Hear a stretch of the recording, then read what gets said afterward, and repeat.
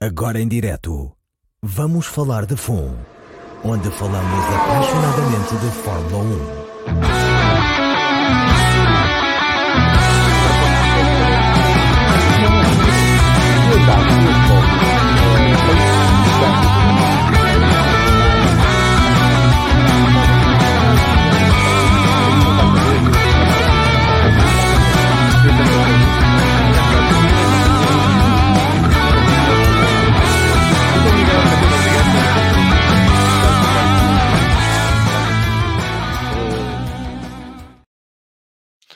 Olá, bem-vindas e bem-vindos a mais um Vamos Falar de FUN. É o último episódio desta temporada que já vai muito longa de 2023 e vamos aproveitar hoje para fazer um pequeno balanço do que foi o Campeonato do Mundo de Fórmula 1 deste ano e também daqueles que foram os momentos que mais nos marcaram ao longo da temporada das 22 corridas que fizeram parte deste campeonato. Comigo tenho o Sérgio Matos e o Alexandre Carneiro, bem-vindos aos dois. Começar também por agradecer às nossas e aos nossos patronos que apoiam o podcast, já sabem, patreon.com/VFF1, escolher uma das categorias de apoio, e hoje faremos também o sorteio do chapéu da Aston Martin autografado pelo Lance Stroll e pelo Fernando Alonso, e também os dois calendários do Valtteri Bottas a sortear entre os patronos que tinham a cota em dia à hora que começámos, e portanto está fechado para este sorteio, mas haverá um sorteio depois no final de janeiro para patronos e patronas também, portanto quem não entrou neste ainda vai ter de entrar no primeiro de 2024. Mas vamos começar então com o nosso balanço da temporada de... cumprimentar o nosso fórum TSF, obviamente, já que está aqui ativo, a mandar-nos cumprimentos, um abraço para o Carlos Lopes, para o Guilherme Moreira, para o Dominico Teixeira, para o Rui Barbosa e todos aqueles que se vão juntando ao longo da noite e que vão conversando connosco através do chat, partilhando os comentários, opiniões e as perguntas que tentaremos responder. Vamos começar então pelo nosso balanço da temporada. Isto não é preciso ser uma coisa muito complicada, mas vamos fazer equipa a equipa, do último para o primeiro. E quando falamos de cada equipa, falamos também das performances dos pilotos dessa equipa, sendo que há uma equipa que obviamente vai ser mais complicada, porque a AlphaTauri teve 4 pilotos diferentes durante o ano, portanto vai dar mais conversa que as outras. Mas vamos começar pela Haas, que acabou em último lugar no campeonato, surpresa das surpresas, com Kevin Magnussen e o Nico Hülkenberg. Haas que mais uma vez começou bem e depois foi por aí abaixo para acabar no último lugar do campeonato. Sérgio, começo por ti. Como é que tu viste a temporada da AS F1 este ano? Não a considero uma desilusão, foi mais do mesmo. Tínhamos todos a expectativa, como eles cortaram o ano passado na esperança, ou disseram, vamos acabar com o desenvolvimento e começar no próximo ano que estivessem melhor. O modelo deles claramente não funciona e eles também não estão dispostos a evoluir de outra forma. É o que é. É uma equipa que ninguém percebe muito bem o que é que anda lá a fazer. Promove uma marca, promove um nome, mas pouco mais faz do que isso. Quanto aos pilotos, foi dentro do esperado. Um melhor sempre ou quase sempre em qualificação, o outro mais estável em corrida, mas depois com algumas asneiras ali pelo meio e com um carro que não permitia fazer mais.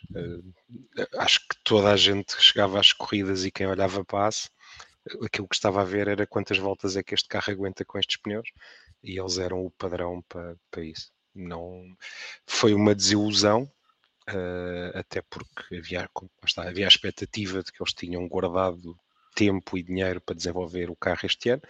Não aconteceu e eventualmente o ano que aí vem será mais do mesmo. Claramente a Fórmula não está a funcionar, mas eles querem fazer. Alex, começámos pela parte que tu mais gosta, que é pelos últimos.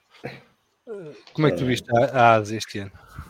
Deixa-me já dizer que eu divido as equipas em 4 grupos, bem que há 2 grupos que só têm cada um dos grupos só uma equipa, mas na AS, com os seus 12 pontos, mais ou menos divididos pelos 2 pilotos, Epá, eu já disse, acho que isto ao longo do ano, eu acho que a ASA é só chato, já ninguém percebe muito bem o que é que eles vão lá fazer.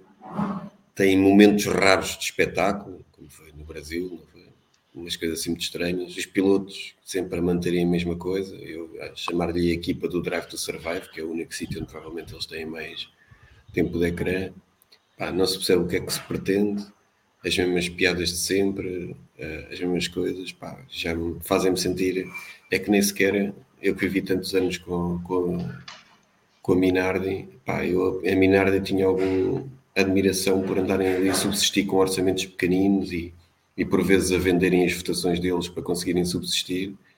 Pá, e a ASI é só chata, aquilo já não mete piada nenhuma, não percebo para onde é que vão, não servem para promover pilotos, novos pilotos. Pá, é uma coisa que não vejo muito sentido, não vejo o interesse da ASI no circo da Fórmula 1. Que cumprimento a dar o Hugo Gonçalves, também que está aqui a dizer boa noite a todos da cidade que não existe. Aceito palpites. Qual é a cidade que não existe? Hugo, deixa-nos explicar que nós já somos muito velhos, nós não acompanhamos essas coisas. Um abraço também aqui para o BRT17 Lassarte, que nos cumprimenta a nós e a toda a comunidade. Vamos falar de F1. Um abraço para o Miguel Ventura, para o João Gomes e para o Rui Barbosa também. Ora, a ASA, como vocês sabem, e acho que já quem segue o podcast há algum tempo sabe qual é a minha opinião da ASA, para mim é a equipa que está a mais, está lá a fazer nada, está a tirar lugar a outros. É uma equipa que não acrescenta ao Campeonato do Mundo de Fórmula 1, aliás até subtrai.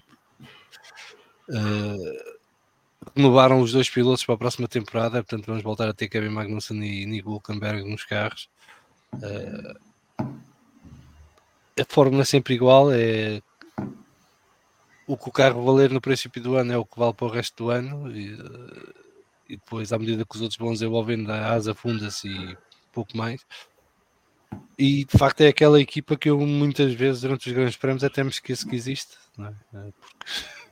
Porque não fazem nada de relevo ou de realce durante a maior parte das vezes. Tivemos uns fogachos do Nico Hülkenberg este ano na qualificação, onde ele conseguia, porque o carro parece que a uma volta até funcionava razoavelmente bem e o Nico conseguia trazer alguns resultados nesse sentido, mas as qualificações não valem pontos.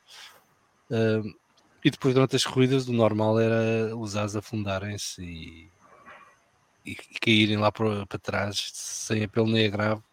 Era a questão dos pneus, mas também a questão do ritmo. Houve ali muitas coisas que falharam. E eu muito sinceramente não entendo. Não sei se o senhor ginásio está a ver se agora com o teto orçamental consegue ir recuperando o dinheiro que investiu para sair de vez. Ou se é só por teimosia que está a insistir em manter um projeto que não tem ambição nenhuma e que não me parece que no médio e longo prazo vai resultar em nada de extraordinário. O Gonçalves está a dizer que no jogo Euro Truck Simulator passava de Lisboa para Coimbra, que está a falar de Leiria. Pronto. Para Leiria, eu gosto muito dessa cidade. É uma terra que eu gosto bastante. E tem bons restaurantes. É sempre um atrativo. Muito bem, vamos passar a Alfa Romeo Ferrari. Porventura a grande desilusão do ano. Com Valtteri Bottas e Guanizu. A Sauber foi-nos habituando ao longo das temporadas a estar ali na luta pelo 6º, 7º, 8º lugar. Este ano, muito cedo, ficámos com a sensação de que isso não iria ser o caso em 2023 e a verdade é que acabaram em penúltimo lugar com uns míseros 16 pontos. Isto num ano em que toda a gente pontuou, portanto não houve várias oportunidades para todas as equipas pontuarem ao longo da temporada e a Sauber basicamente bateu a Haas e muito porque teve ali uma parte de meio da temporada em que conseguiu acumular bastantes pontos, enquanto que a Haas continuou sempre a corrida. Mas por Alexandre, agora, Alfa Romeo, o que é que gostou desta temporada? E se quiserem falar do nome para o próximo ano, vamos à vontade. Bem, Alfa Romeo também disse várias vezes ao longo do ano que era das equipas que se calhar me chateava tanto como a AS. Com os seus 16 pontos, só fizeram mais 4 do que a AS. Nunca pareceu, eu nunca senti que havia um rumo na equipa, as evoluções não resultaram, assumindo que as evoluções eram verdadeiras, e parecia um bocadinho que andavam a cumprir calendário. Destes 16, o Zhu teve 6 pontos, portanto, muito próximo do Bottas, para um piloto que tem 10 vitórias, Pá, sinceramente eu não senti, não foi grande diferença. Houve ali poucos vislumbres da diferença entre os dois pilotos. Pá, e também fica a pensar que se a segurança que o Bottas queria num contrato de vários anos era esta, então percebo porque é que a Mercedes nunca lhe deu, não é? Porque é que o Wolff, como empresário, agora fez com que ele tivesse na Alfa Romeo, mas como dono da Mercedes nunca lhe deu um contrato de vários anos. Aliás, a coisa que ficou clara foi que assim que pôde, o Bottas agora anda mais preocupado com 20 mil anúncios e patrocínios do que com correr. E é mais uma equipa que eu senti que anda ali a marcar calendário, com um nome mítico Mas é nos diferente, campeonatos. não é? É diferente porque eles estão a fazer um compasso de espera para a Audi pegar de vez e lançar o seu projeto de Fórmula 1 em 2026 e portanto também não há aqui não há muita vontade de investir numa equipa que está a prazo, não é? Está numa situação de transição, digamos. Sim, mas a meio disseram que iam trazer umas evoluções e que nunca resultaram.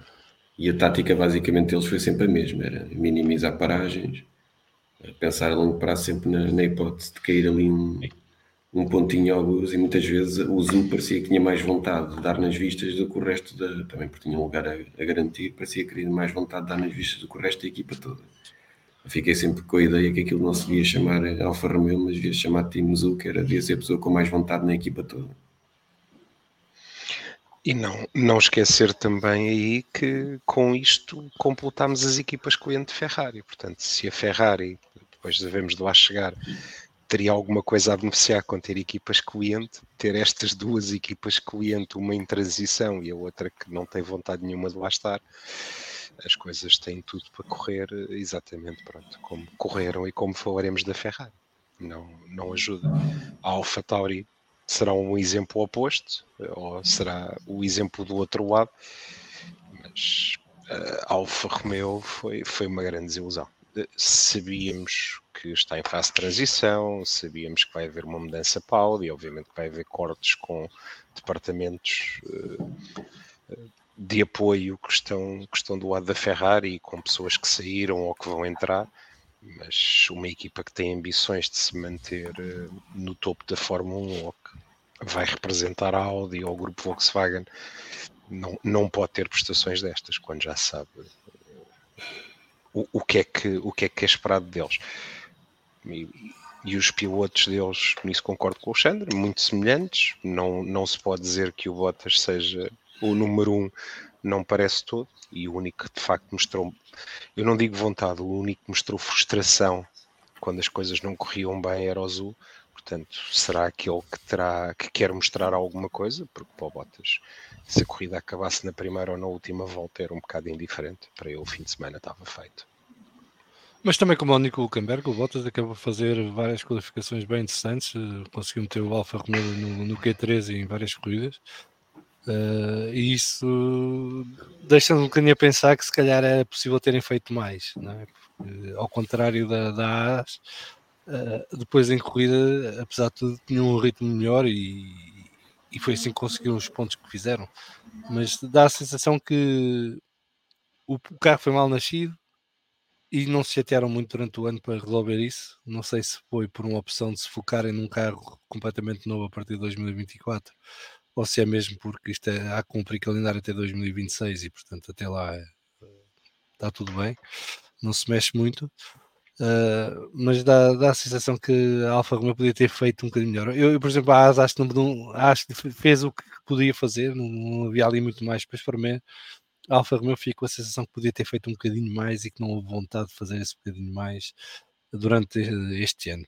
Vamos ver como é que será para o ano. Deixa de ser Alfa Romeo, passa a ser qualquer coisa como Stake Formula One Team Kick Sauber, uma coisa assim. Eles já disseram que vão ter uma identidade diferente deste nome na próxima temporada, no dia 1 de janeiro, mas ficar a saber qual é. Espero que no marketing já tenham percebido que Kick Sauber não está com nada. Ou sentares em mute. Agora é que Não sei dizer. porque é que acham que é preciso uma identidade diferente. Esse nome está genial, é muito fácil. Kick Sauber. Podiam pôr nos grandes prémios lá uns carros insultáveis da Sauber para a malta dar uns pontapés. A ver quem conseguia dar o pontapé com mais força no carro da Sauber. Cumprimentar aqui o Miguel Maia, que nos cumprimenta desde Vila de Conde, o F. Martins, que diz boa noite a todos, e antes que me esqueça, ficam desde já os meus votos para um Feliz Natal e ótimo ano de 2024 para a comunidade do Vamos Falar de Fundo, familiares e amigos. Muito obrigado, F. Martins, e igualmente. Paulo Monteiro, boa noite a todos desde Leiria. Olha, este Leiria hoje está em força. É uma comunidade. O Max adora Portimão, diz o Paulo Monteiro aqui num hashtag todo quitado. É Portimão e Estoril, porque eu, pelo que sei, passa a vida a ir aos dois. É o que tiver livre, ele vai e leva os carros dele com o pai e vão para lá dar umas voltas a curtir. Muito bem, vamos continuar. E agora vem a equipa que mais animação nos bastidores deu ao longo do ano, que é a AlphaTauri, que começou a temporada com o Yuki Tsunoda e o Nick de Vries, e depois a meio despachou o de Vries e veio o Liam Lawson, veio o Daniel Ricciardo, depois o Daniel Ricciardo lesionou-se, veio o Liam Lawson, e depois o Liam Lawson, Great Scott, foi ver se ganhava a Super Fórmula, regressou o Daniel Ricciardo e já anunciou que para o ano a sua dupla de pilotos. Tem alguém com a televisão ligada? Não sei quem é. É o Sérgio, estava aí a fazer interferência. Portanto, o Liam Lawson foi para a Super Fórmula, o Daniel Ricciardo voltou e a equipa já anunciou que a dupla de pilotos para o próximo ano será Yuki Tsunoda e Daniel Ricciardo, sendo que Liam Lawson será o piloto de reserva tanto da Red Bull como da AlphaTauri em 2024. Alexandre, Yuki Tsunoda teve um ano de afirmação, no ano em que se exigia que tivesse o papel de líder da equipa, assumiu e conseguiu mostrar dotes de pilotagem que ainda não se tinham visto no piloto japonês. E isso também conseguiu resistir à turbulência que estava no outro lado da garagem, que estavam sempre a mudar de piloto. Num carro que foi de mau a melhorzinho durante o ano, conseguiram evoluir o AlphaTauri, apesar de começar muito mal, e era provavelmente o pior carro do paddock a par do McLaren nas primeiras corridas, e depois o McLaren disparou e a AlphaTauri por lá continuou, mas na segunda metade do campeonato a AlphaTauri recuperou bastante bem e conseguiu bastantes resultados positivos, tanto com o Yuki Tsunoda, como com o Liam Lawson, como com o Daniel Ricciardo, que se traduziram num 8º lugar no campeonato. Sendo que a curiosidade aqui também é que o único piloto este ano que participou em corridas do Campeonato do Mundo de Fórmula 1 e não pontuou foi Nick de Vries no AlphaTauri. Alex, o teu verdicto? Eu acho que eles andaram, estes são um bocadinho melhores destes 4 do fim, porque só andaram metade da época sem rumo. O Tsunoda, que eu critiquei muito durante os meus 2 anos, acho que está super maduro. Ele podia ter tido, a verdade é que ele também podia ter tido mais pontos. Ele andou muitos grandes prémios com algum azar, não acabou pelo menos no último lugar dos pontos. Portanto, até acabou Fez vários 11º primeiros. Fez vários 11º primeiros, teve avarias, que é uma coisa que parece que já ninguém tem na Fórmula 1, mas teve avarias. Acho que merecia um pouco melhor. Na minha opinião, foi um dos azarados da época, e por isso é que dos 25 pontos, 17 são dele. Portanto, isto foi o time Tsunoda, não foi o time AlphaTauri. Mas não deixa de ser giro que a AlphaTauri teve mais alterações de pilotos numa época do que às vezes a gente tem de uma temporada para a outra. Então, desta temporada para a outra. Eles houve um momento em que tinham mais pilotos que pontos, não era? Era assim a piada. Eu acho, nós aqui chegamos a discutir isso num episódio, e não acho que o De Vries tenha feito assim tão mal não, o carro era para sair. Não acho que já lá andou pior e durou uma época inteira. Não, mas atenção, o Nick de Vries para mim tinha sido despedido em Miami, porque aquela reação à apresentação dos pilotos que ele teve, para mim é do mais está-me a faltar o termo em português, não profissional possível, não é? Porque ele tinha que ignorar aquela palhaçada toda e cumprimentar os adeptos e fazer a festa para os adeptos que estavam nas bancadas, não era ter a reação que teve, mas tudo bem, mas é um à parte. Mas continua, desculpa. Acho que o Ricciardo ter voltado, não sei o que é que ele tinha, não sei o que é que estava planeado no Ricciardo, mas não foi de certeza. Vimos ali um pequeno vislumbre, e acho que quem acaba por sair melhor nestas loucuras todas da AlphaTauri, primeiro eles terem conseguido encontrar algum rumo na segunda metade, e acabamos por descobrir que o Liam Lawson, mais um com o nome de bebida alcoólica, acaba por ser uma boa surpresa, porque não falou muito, mostrou serviço, não é que tenha feito uma coisa do outro mundo, mas mostrou serviço, fez a parte dele, sempre muito consistente, com cuidado a falar aos mídias sem se deixar ficar louco, e já com uma ideia que provavelmente não, eu acho que ele já tinha uma ideia que não teria lugar, mas acaba de ser uma boa revelação da AlphaTauri, bem melhor do que tudo o resto na época, mas é claramente uma decepção. E se eu das outras vezes, durante 2 anos, disse que o Alfa, que até cheguei a ter dúvidas se o Tsunoda tinha lugar, eu acho que ele é o que sai mais injustiçado deste ano da AlphaTauri, é claramente o Tsunoda, porque basicamente ele fez os pontos quase para a equipa toda. Só o de Vries é que não conseguiu fazer pontinhos, mas 17 são do Tsunoda, e provavelmente se tivesse com um bocadinho mais de sorte tinha conquistado pelo menos mais uns 3 pontinhos em cima dos 17. E dava para ficar à frente da Williams. Sérgio? Em relação à AlphaTauri, para mim foi a grande desilusão. Depois do ano que se tinha visto o ano passado do Red Bull e sabendo as parcerias técnicas, estava à espera de mais. A equipa e o carro foram uma desilusão até mais de meio da temporada.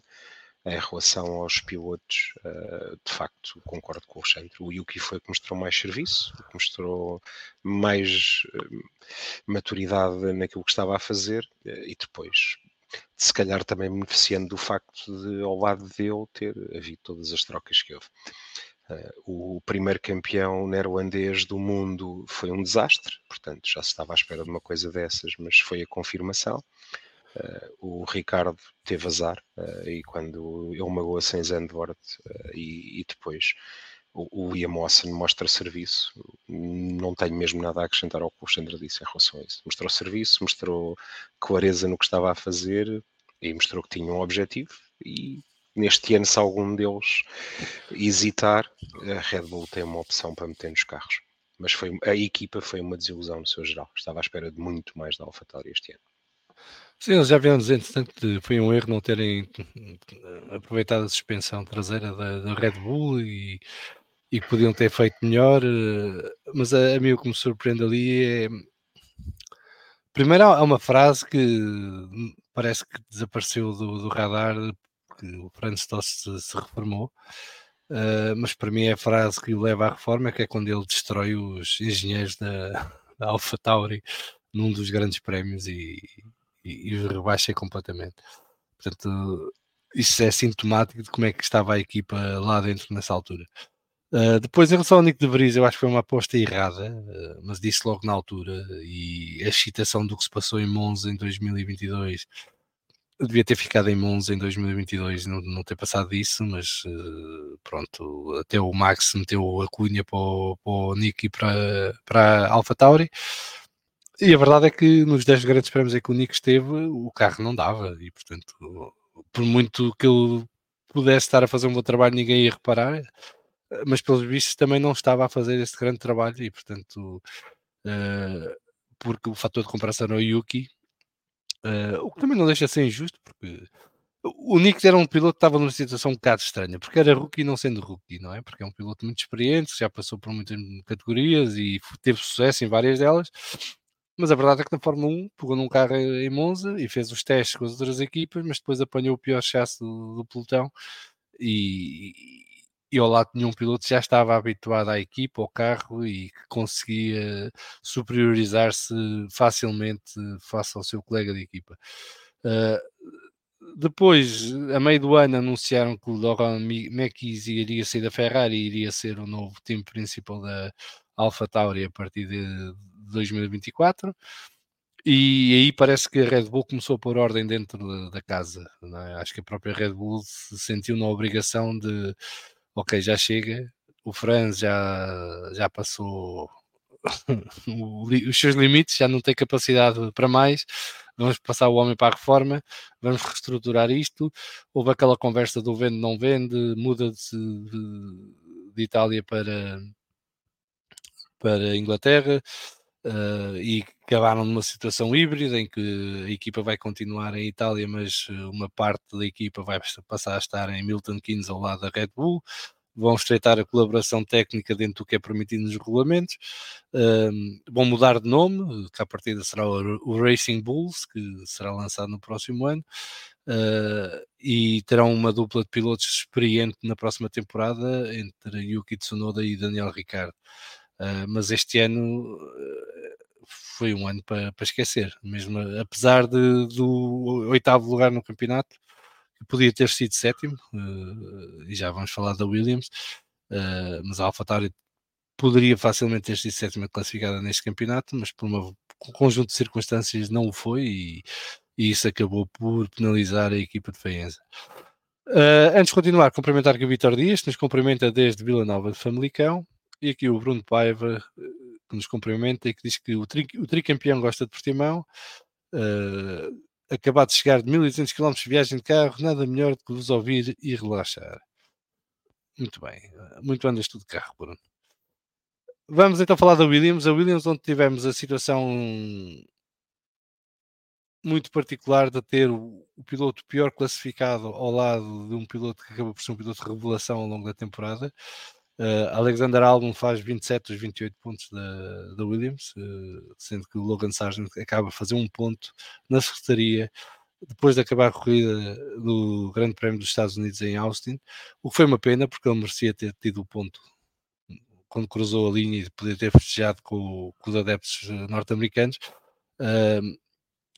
Mas a grande novidade do ano na Williams foi a chegada do Vowles para time principal no início do ano, e ele fez um trabalho excelente de gestão de recursos humanos e de pilotos, sobretudo no campo dos pilotos, protegê-los e dando-lhes apoio, e acaba a temporada a renovar o Logan Sargent por mais um ano na equipa da Williams. Ele que teve uma postura muito pedagógica e protetora ao longo do ano em relação ao Logan Sargent, pediu várias vezes desculpa por lhe darem um mau carro e por ele não ter tempo para se adaptar e tudo mais, mas isso também quer dizer que para o ano o Logan Sargent não vai ter margem para erro e, portanto, ou terá resultados idênticos ao colega. Não precisa ser melhor do que o colega, nem precisa fazer igual ao colega, mas tem que estar perto do que o colega faz. Mas Alexander Albon teve aqui o seu ano de afirmação na Fórmula 1. Muita gente tinha dúvidas em relação ao Alexander Albon. Este ano, numa equipa em que ele era claramente o primeiro piloto e que tinha um carro que foi melhorando ao longo do ano e que deixou de ser um carro só bom em circuitos rápidos para passar a ser um carro bom em vários tipos de circuitos e que permitia lutar por pontos, obviamente não pela frente, mas pelo 8º, 9º, 10º lugar. O Albon trouxe vários resultados positivos para a Williams, e isso faz com que a Williams acabe em 7º lugar no campeonato com 28 pontos. É bom recordar que a Williams nos últimos anos andava sempre 9º, 10º, não saía dali. Sérgio, como é que tu viste a temporada da Williams e as temporadas de Albon e Sargent? A Williams como equipa foi uma agradável surpresa. Estava à espera que eles, como referiste, andassem no fim do pelotão, e o carro foi sempre mais forte do que aquilo que eu esperava. E foi evoluindo bem. A princípio era um foguete, toda a gente achava que só andava bem em linha reta, e depois foi evoluindo e foi melhorando noutros circuitos. E depois tiveram a sorte ou o engenho de ter um piloto que conseguiu usar isso bem, que é o Albon. Eu sempre gostei imenso do Albon, acho que é um excelente piloto. Não sei se será o piloto ideal para uma equipa de topo, isso depois é outra discussão. Acho que ele é demasiado brando, ou tem um ego demasiado pequeno para piloto de Fórmula 1, isso depois é outra questão. Mas para uma equipa como a Williams e que está a progredir, acho que é um excelente piloto, acho que fez um excelente trabalho. Infelizmente, ou felizmente, ao lado dele teve um rookie, não esteve ao nível dele nem nada que se pareça, teve azares, teve bastantes acidentes ou bastantes falhas provocadas por ele. Era rookie, foi bom todo o apoio que a equipa teve nesse aspecto. Acho que o Vols teve fantástico como chefe de equipa. Este é o ano de afirmação dele como chefe de equipa, e para ver se em termos de performance de carro e pilotos realmente a mudança justifica. Vamos ver o que é que vai dar. Há expectativas que os dois possam pontuar mais e que a Williams possa subir mais no ranking. Mas foi uma boa surpresa, e foi uma equipa que acho que esteve muito melhor do que o esperado, pelo menos para mim. Eu acho que a Williams para o ano, o melhor que pode aspirar é o 7º lugar que teve este ano, porque há um reforço ainda muito grande da Williams para as equipas que estão à sua frente. Mas acho que a Williams tem capacidade de abrir um fosso para as equipas que estão atrás de si e portanto, se consolidar-se ali no sétimo lugar, depois se tiver sorte aqui e ali poder dar luta ao 6º lugar, mas já acho mais complicado, porque já estamos a falar de equipas com outro arcabouço e com outro ritmo também nos carros que já têm, a não ser que alguém faça uma cagada monumental no carro de 2024 e é num segundo para trás, o que não seria novidade, não é? Tens sempre o 6º classificado, que é talvez a maior incógnita do pelotão, não é? Que é a Alpine, se não estou em erro.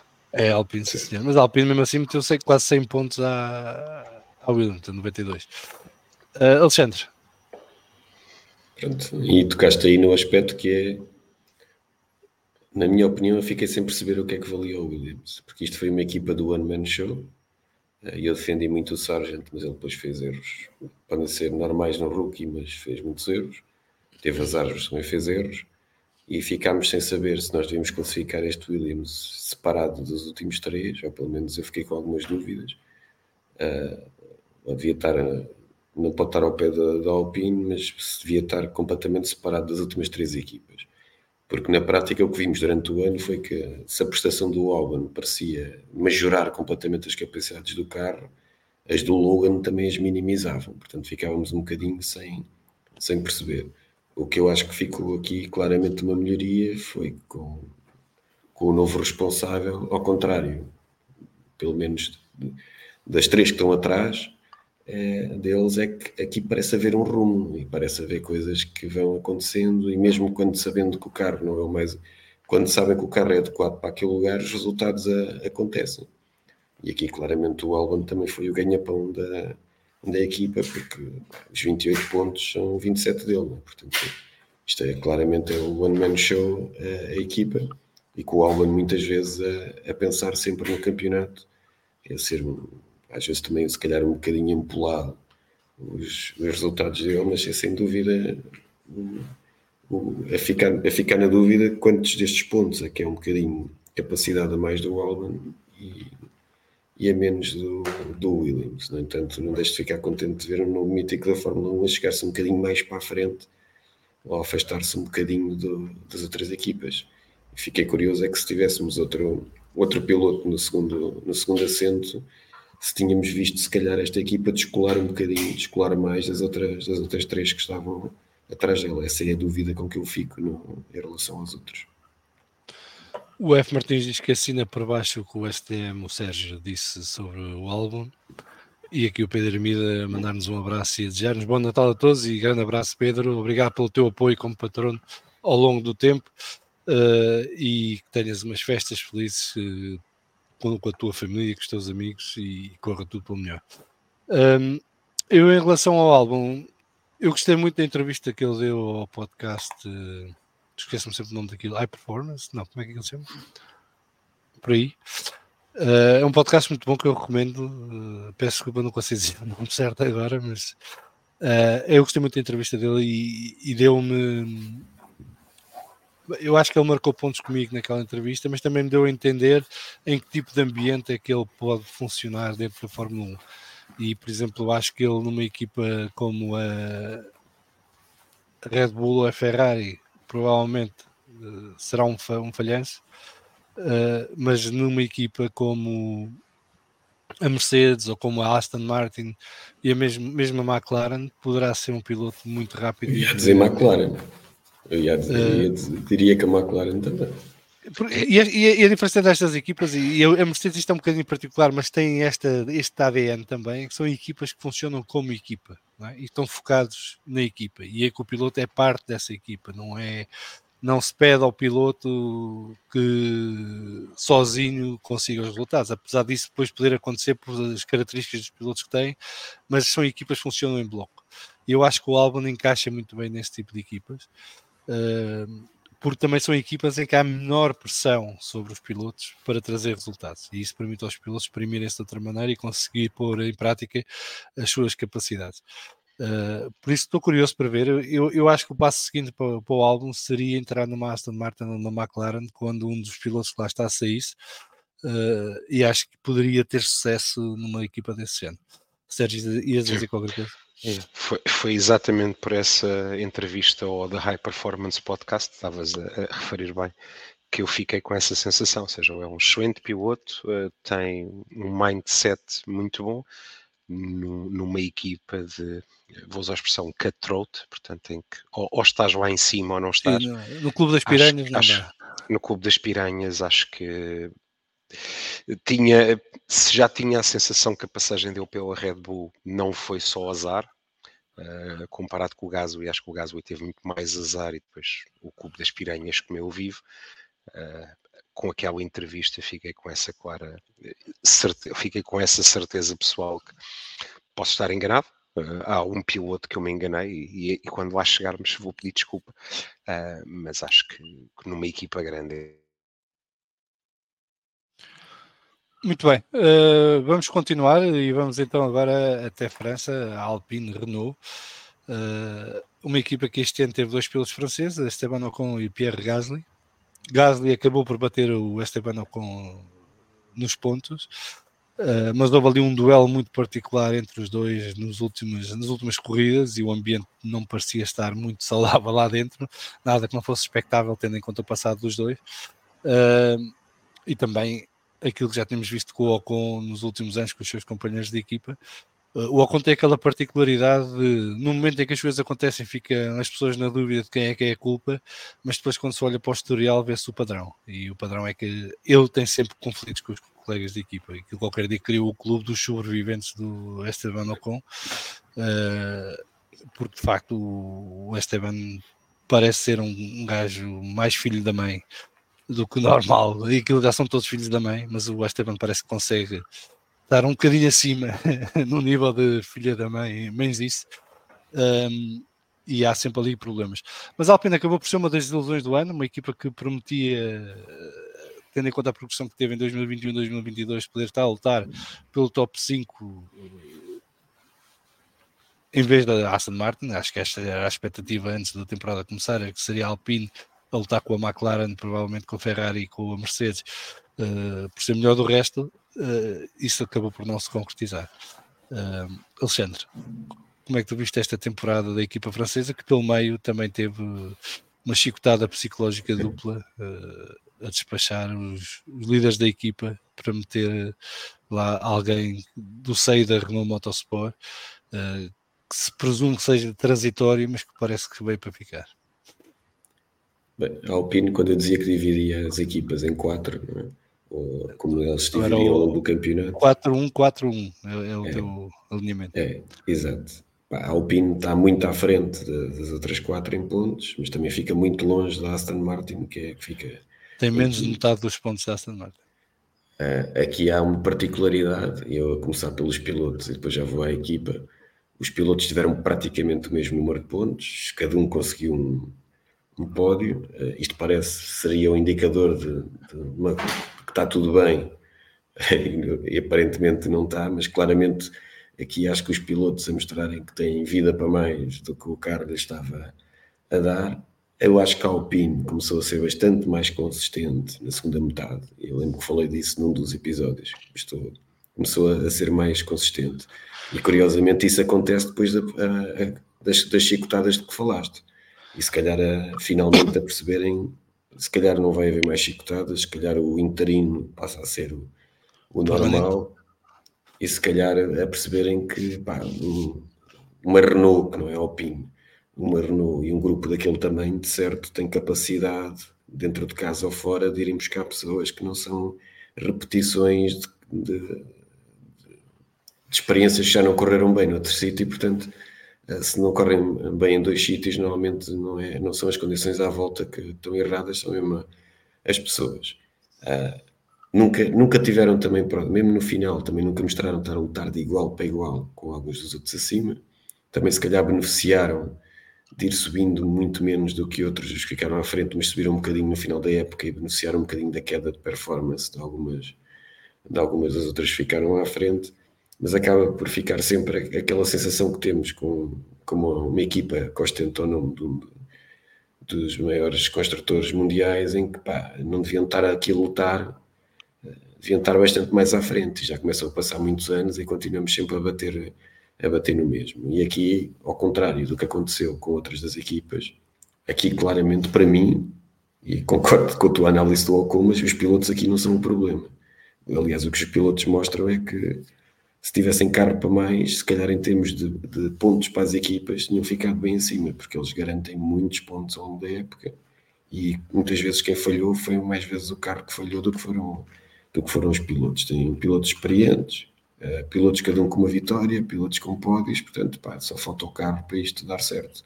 Falta o carro e eu acho que mais do que o carro, falta a estrutura estar sossegada e com estabilidade e com pessoas certas para isto dar certo. Sérgio? A Alpine não foi nem desilusão, nem algo de bom. Se há equipa que nunca tenho expectativas depois dos últimos anos, é a Renault ou a Alpine. Foi este ano, para quem eu faço muitas vezes esta piada quando estou a comentar, este ano fechou-se mais um ciclo de 3 anos, portanto isto foram 3 anos em que a Alpine ia ser dominadora. E agora vai começar outro, portanto em 2026 veremos onde é que eles estão. Não sei, tenho a certeza que eles sabem fazer mais e melhor. Não consigo perceber. São o único carro com um modelo muito próprio, são o único carro que não tem uma equipa cliente, ou o único fabricante que não tem uma equipa cliente, isso prejudica-os claramente, mas também não se vê eles a fazerem força para terem uma equipa cliente. Bem, agora já abriu outra vez a porta a Andretti, e, portanto. Mas também o que eu achei piada é que eles tinham um acordo com a Andretti, depois expirou o acordo e eles fizeram notícia disso. Mas, quer dizer, parece que esqueceram ali que se a Andretti entrar tem que ser eles a fornecer os motores de qualquer maneira, portanto não tem grande escolha. É todo um conjunto e depois lá está, nestes últimos 14 meses tem sido a equipa do circo, quando se diz que a Fórmula 1 não tem circo, se calhar a Fórmula 1 não é o circo, mas que lá tem um dentro tem, e entre as asneiras com pilotos, com equipas, o Alexandre referiu, o Gasly e o Ocon fizeram boas corridas, demonstraram vontade. O Ocon já se percebeu que não vai dar espaço a ninguém, nem ao melhor amigo dele, portanto, se for para encostar à parede, encosta. É como ele é, não, para quem gosta, há quem não gosta. Eu nisso não comento. Mas acho que a equipa... Mas entregam. Tem dois pilotos que entregam. E podiam ter entregue mais, se calhar se o Ocon não fosse assim, isso depois já é outra. Se eles estivessem a discutir lugares de pódio ou de primeiro, depois podíamos discutir se o senhor ele fez o que devia, mas houve 2 ou 3 corridas em que o Ocon é inqualificável o que ele faz e o que a equipa faz ao Gasly, mas pronto, até nisso se demonstra falta de rumo, de estratégia ou de afirmação. Num ano em que não estão a lutar por nada e estão praticamente sozinhos no campeonato, tinham ali a oportunidade de meter um dos dois, ou os dois, no top 10 de pilotos, e não conseguem gerir a situação para um resultado que é mínimos olímpicos, não há ali nenhuma pressão. É por isso, ou seja, eles têm o Gasly, o feitio dele, ou a percepção do feitio dele ainda não a tenho bem, acho que é um piloto que consegue jogar em equipa por tudo o que já fez, o Ocon claramente não, portanto o Ocon nem é feijões. Temos o exemplo de outras equipas em que temos um piloto mais rápido, mas que decide e diz no rádio não vou atacar porque esta estratégia convém-nos, com o Ocon aquilo. Eu vou atacar, vou-lhe bater e depois se não acabarmos os dois a gente fala no debrief. Mas a Alpine é uma equipa sui generis, ou a Renault, espero que melhorem, acho que eles são talvez, não são a equipa mais histórica, mas são das equipas mais históricas e que mais inovações trouxeram à Fórmula 1, acho que merecem e sabem fazer melhor, espero que possam melhorar para mais que não seja deixarem de ser uma piada, porque aquilo que eles têm feito tem sido uma piada e depois quando não conseguem gerir os dois pilotos que não estão a lutar por nada, mais piada ainda se torna. Espero que melhorem. Muito bem, aqui o F. Martins diz que o nome dele diz tudo, ou com o parvalhão, para não dizer outra coisa, e que entretanto já saiu mais alguém da Alpine, não foi, por acaso não segui, não sei se é capaz. Sim, o Brivio, sim, mas o Brivio já estava encostado, foi outro disparate, desperdiçarem alguém como o Brivio, da forma como desperdiçaram. Naquele primeiro ano do regresso do Alonso, tanto o Brivio como o Budkowski estavam a fazer bom trabalho e de repente aquilo foi tudo encostado por intrigas de... Não interessa, não é o Menino Jesus, mas que, pronto, a Renault convive bem com essas coisas e acha que assim é que deve ser feito. E então o Brive acabou por sair agora finalmente no final do ano e já se fala vai regressar ao MotoGP, pouco sei, à equipa Honda. E dia do F. Martins, que espera que a equipa faça a melhor figura no WEC, pois o A424 é lindo. O WEC para o ano vai estar bem interessante, não é? Porque são muitas equipas de fábrica com muito potencial e, portanto, estou com alguma ansiedade para ver como é que vai correr o campeonato do WEC para o ano. Acho que vamos ter ali belas corridas ao longo, não só do Mans, mas todo o campeonato será bem interessante. Vamos então àquela que para mim é a grande revelação do ano enquanto equipa, que é a Aston Martin, apesar de ter começado muito bem e depois ter descido e recuperado alguma coisa no final. A verdade é que ninguém estava à espera que a Aston Martin tivesse os resultados que teve e o crescimento que teve de 2022 para 2023. E isso deveu-se muito aos resultados que o Fernando Alonso foi trazendo para a equipa. Ficámos todos com a sensação que se o Lance Stroll tivesse correspondido naquilo que era o expectável para o segundo piloto da Aston Martin este ano ao lado do Alonso, provavelmente a equipa teria estado na luta pelos dois primeiros lugares, ou pelo segundo e terceiro lugar, e facilmente teria ficado em quarto lugar neste campeonato. A verdade é que o Lance Stroll, por várias razões, umas de culpa de outras, culpa de circunstâncias que lhe eram externas, acabou por não ter os resultados que poderia ter tido, e a Aston Martin acaba em quinto lugar, é uma subida de sétimo para quinto de um ano para o outro, mas mais importante do que isso é mais do que duplica os pontos, faz 8 pódios e em muitas corridas era a verdadeira competição da Red Bull. Portanto, houve várias fases do campeonato em que o grande adversário da Red Bull não era a Mercedes, não era a Ferrari, era a Aston Martin. Sérgio, como é que tu viste a temporada da equipa de Silverstone? Foi espetacular. Vou tentar roubar um bocado de protagonismo aos históricos de Fórmula 1 ao Alexandre. Acho que foi a equipa que nos mostrou o que é uma equipa de Fórmula 1 antiga, que vai do céu ao inferno ao céu numa questão de meses. Seja por que motivo for, notou-se, houve muito trabalho, há um caminho muito bem definido na equipa. Começaram com um carro extraordinariamente competitivo.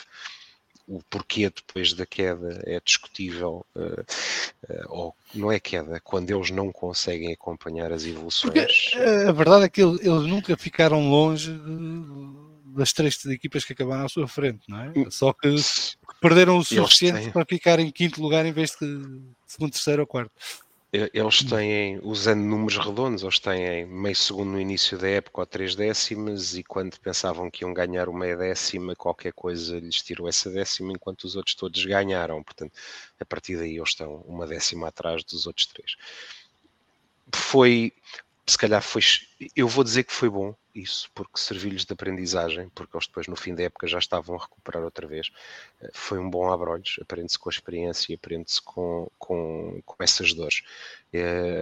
Houve muita gente a dizer que eles estavam a ser vítimas do próprio sucesso. Eu odeio essa expressão, digo pessoalmente, acho que ninguém é vítima do próprio sucesso, pode ser vítima da impreparação, do sucesso não. Portanto, não, acho que estiveram... Isso deriva muito de uma coisa que eu fui falando ao longo do ano, não só em relação à Aston Martin, mas em relação a muitas coisas da Fórmula 1, que é neste momento a Fórmula 1 é vivida, muito por culpa de comentadores e média, com base em expectativas que são os próprios comentadores e média que criam. E que depois medem as equipas por esse patamar, que é um patamar que não faz muito sentido na maior parte das vezes. E depois rebaixa-se essas equipas e esses pilotos com base num patamar ficcional. Sim, e depois são todos maus, e nós até neste podcast temos a sorte de ter 2 pessoas que já trabalharam, ou talvez mais, que já trabalharam em Fórmula 1 e que têm explicado coisas que às vezes não são tão óbvias e que para nós, só se víssemos os fins de semana e acompanhássemos o que vem nos média, passariam completamente ao lado e não fariam sentido. Mas acho que foi uma época espetacular da Aston Martin, em que foi a única equipa que estivemos sempre expectantes que poderiam ser melhor e dar luta a qualquer um numa corrida. A McLaren depois ao fim também esteve muito bem. Em relação aos pilotos, Alonso a ser Alonso. O único desagrado que tenho com esse senhor foi quando se sentou num banco a dizer que ia de férias por causa da onda, mas tirando isso, acho que é um piloto fabuloso. O Lance, não fazendo um exercício meramente especulatório, a época começou mal, portanto, com o acidente dele e com os problemas nos pulsos, e depois ele talvez a tentar recuperar o que via o Alonso fazer. Os erros e os azares foram sucedendo e foi uma época que não correu de facto bem.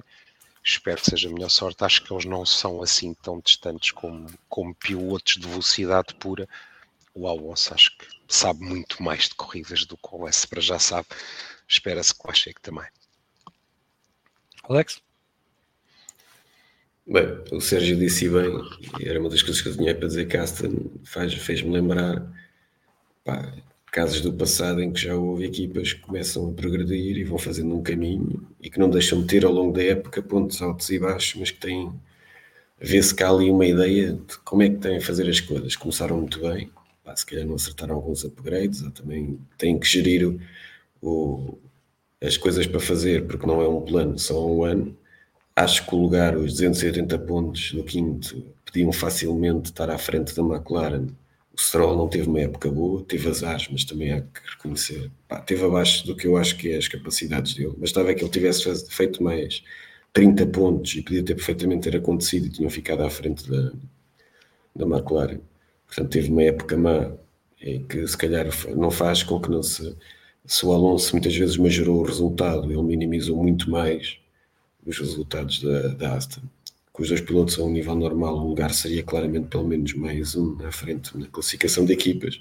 O Alonso teve 8 pódios, foi brutal. E uns mais tática dele do que do carro. E acho que ele, especialmente quando houve uma quebra, eu acho que não foi uma quebra de performance, foi também uma resposta às vezes das outras equipas. Ele compensou muitas vezes com a inteligência, que a mim me deixa a expectativa do que é que vai ser 2024.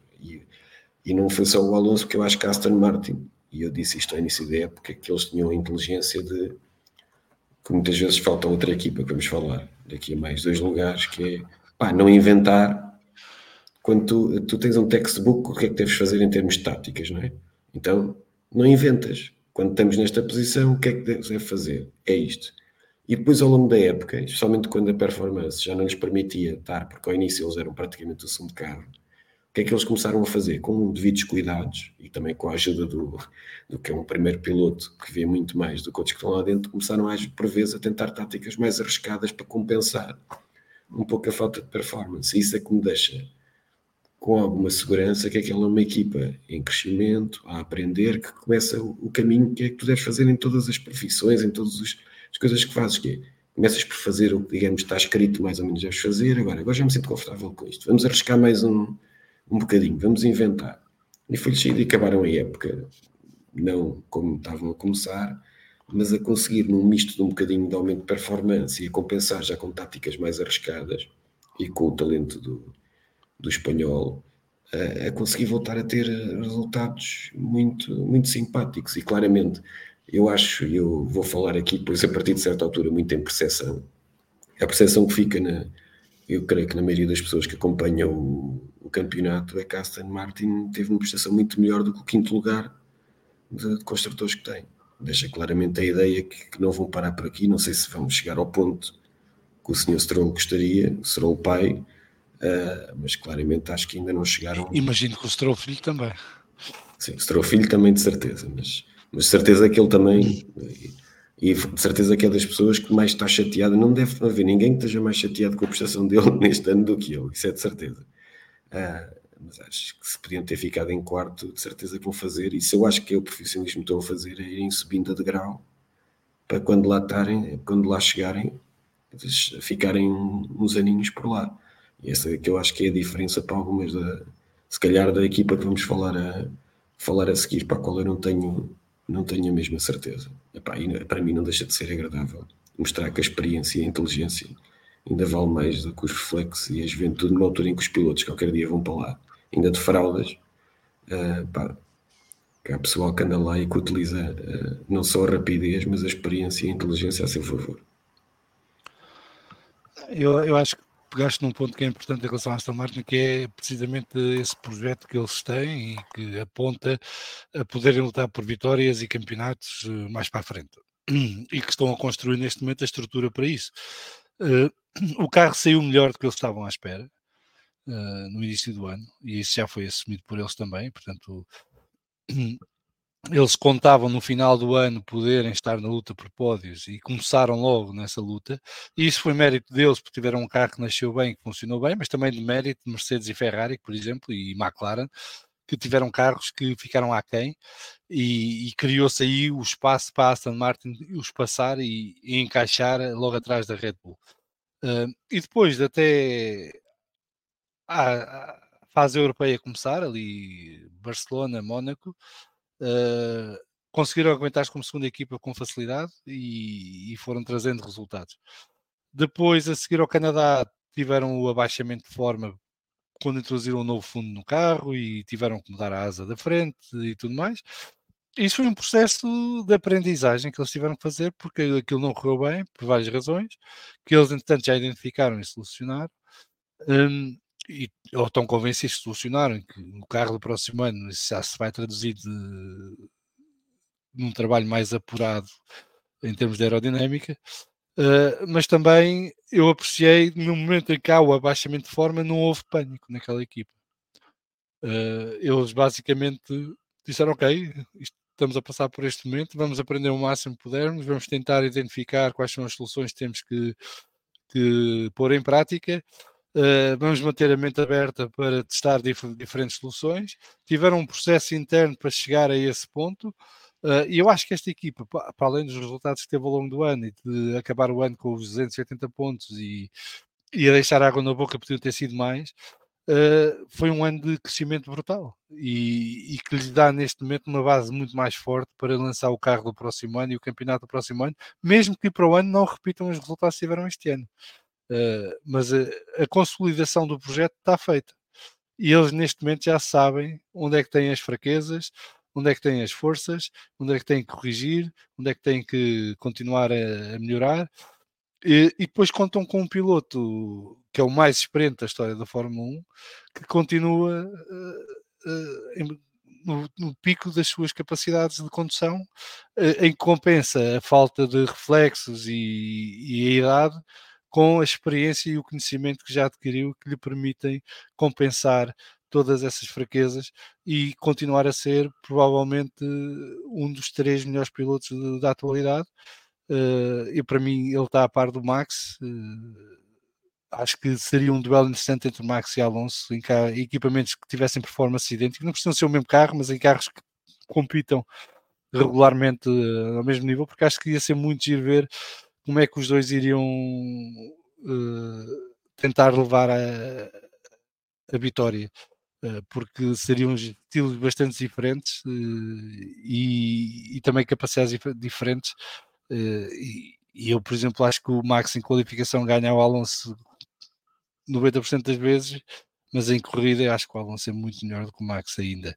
E o Max está a crescer para ser, mas o Max precisa ter adversários e não teve. Mas já vamos falar do Max mais à frente. Mas eu, em relação a Aston Martin, e obviamente tenho que fazer aqui o disclaimer, não é? Eu, para além de estar lá o Alonso, tenho lá um amigo que trabalha lá com o Lance e, portanto, há aqui uma relação afetiva à Aston Martin que não tenho outra equipa nesta altura.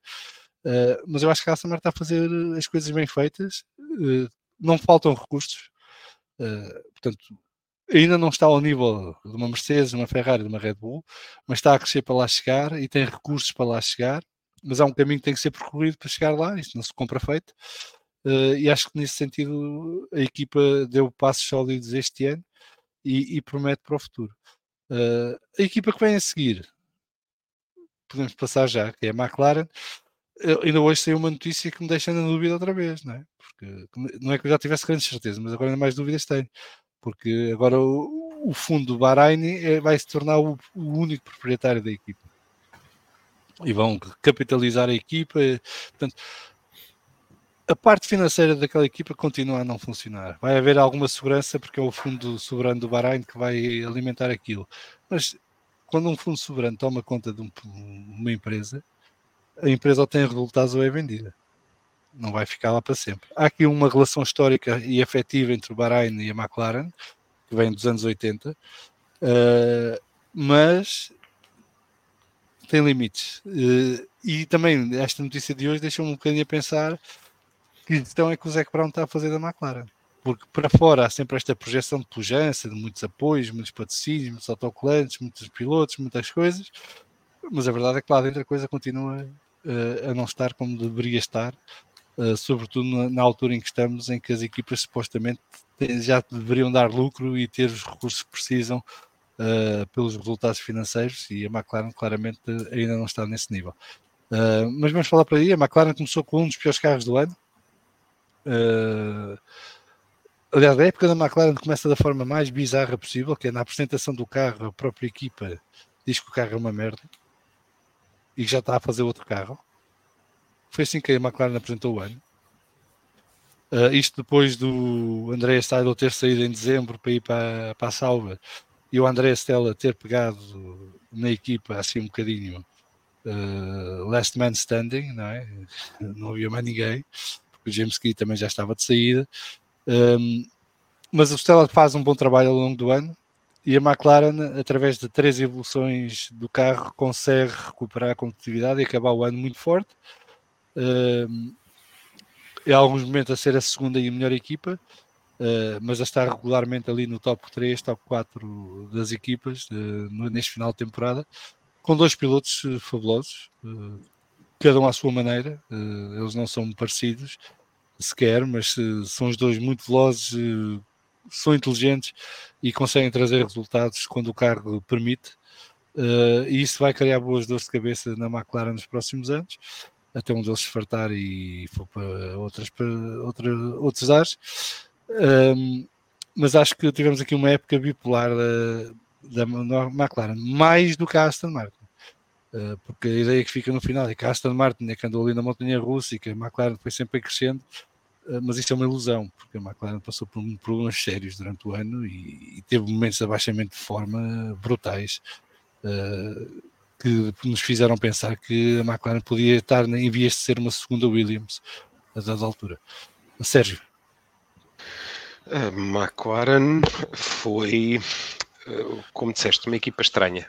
Começaram o ano a dizer que o carro era mau, portanto as expectativas eram baixas, foram eles que as marcaram, e depois tenho de fazer o disclaimer, portanto os resultados já foram confirmados pela FIA, portanto não foi batota, e eles algures a meio descobriram alguma coisa ou fizeram alguma isso, coisa. Os resultados sendo declarados pela FIA, homologados pela FIA, não quer dizer nada. Pronto, Há um campeonato de 2008 que não apanharam. Há um campeonato de 2008 que ainda está a ser discutido agora. Mas já não foram apanhados. Portanto, o carro, alguma coisa eles descobriram que o fez funcionar, seja o que for, e eles a partir de dada altura na época tornaram-se muito mais competitivos. Há quando a FIA refere que vai voltar a mudar os testes de flexibilidade, tudo isso, eles têm ali deixam de ser tão, vou usar a expressão, pontiagudos, portanto não eram garantidamente o segundo carro no pelotão, portanto pode ter havido ali alguma coisa na equipa. Acho que progrediram bem, é bom, historicamente eu gosto de ver a McLaren nos lugares topo, gosto de ver todas as equipas a competir entre si lá em cima, e acho que foi bem feito. Quanto à equipa, é uma equipa se calhar a par da Williams, como são ainda as equipas garagistas, chamemos-lhe assim, ou as equipas históricas, pode correr muito bem, pode correr muito mal.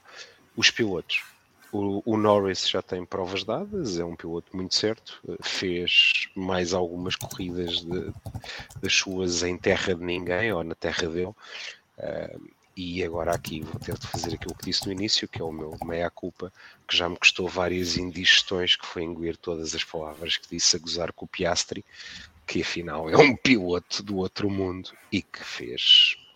Desde o início da época esteve sempre a pisar os calcanhares ao Lando e pronto, tirando aquelas que conseguiu, foi ganhar uma corrida sprint, coisa que o Lando não conseguiu, e é um piloto, ou pelo menos está a mostrar que é um piloto fabuloso na sua época de rookie, com um carro que era o que era. Mas foi uma boa surpresa. Estive lá no dia da primeira vitória do Piastri, estive lá, viu passar ao meu lado depois de ganhar. A pé, não foi de carro, a pé. É. E foi, Fica para os lá netos. está. Essa fica guardada. E acho que é um piloto, hoje pelo menos tem de engolir isso. Acho que provou ser um piloto que merece, ou mais do que merece, estar na Fórmula 1. É um excelente piloto e merece ter um carro competitivo, mas que não seja para continuar a provar isso. Espero que o mantenha. Vamos ver se a McLaren consegue fazer isso.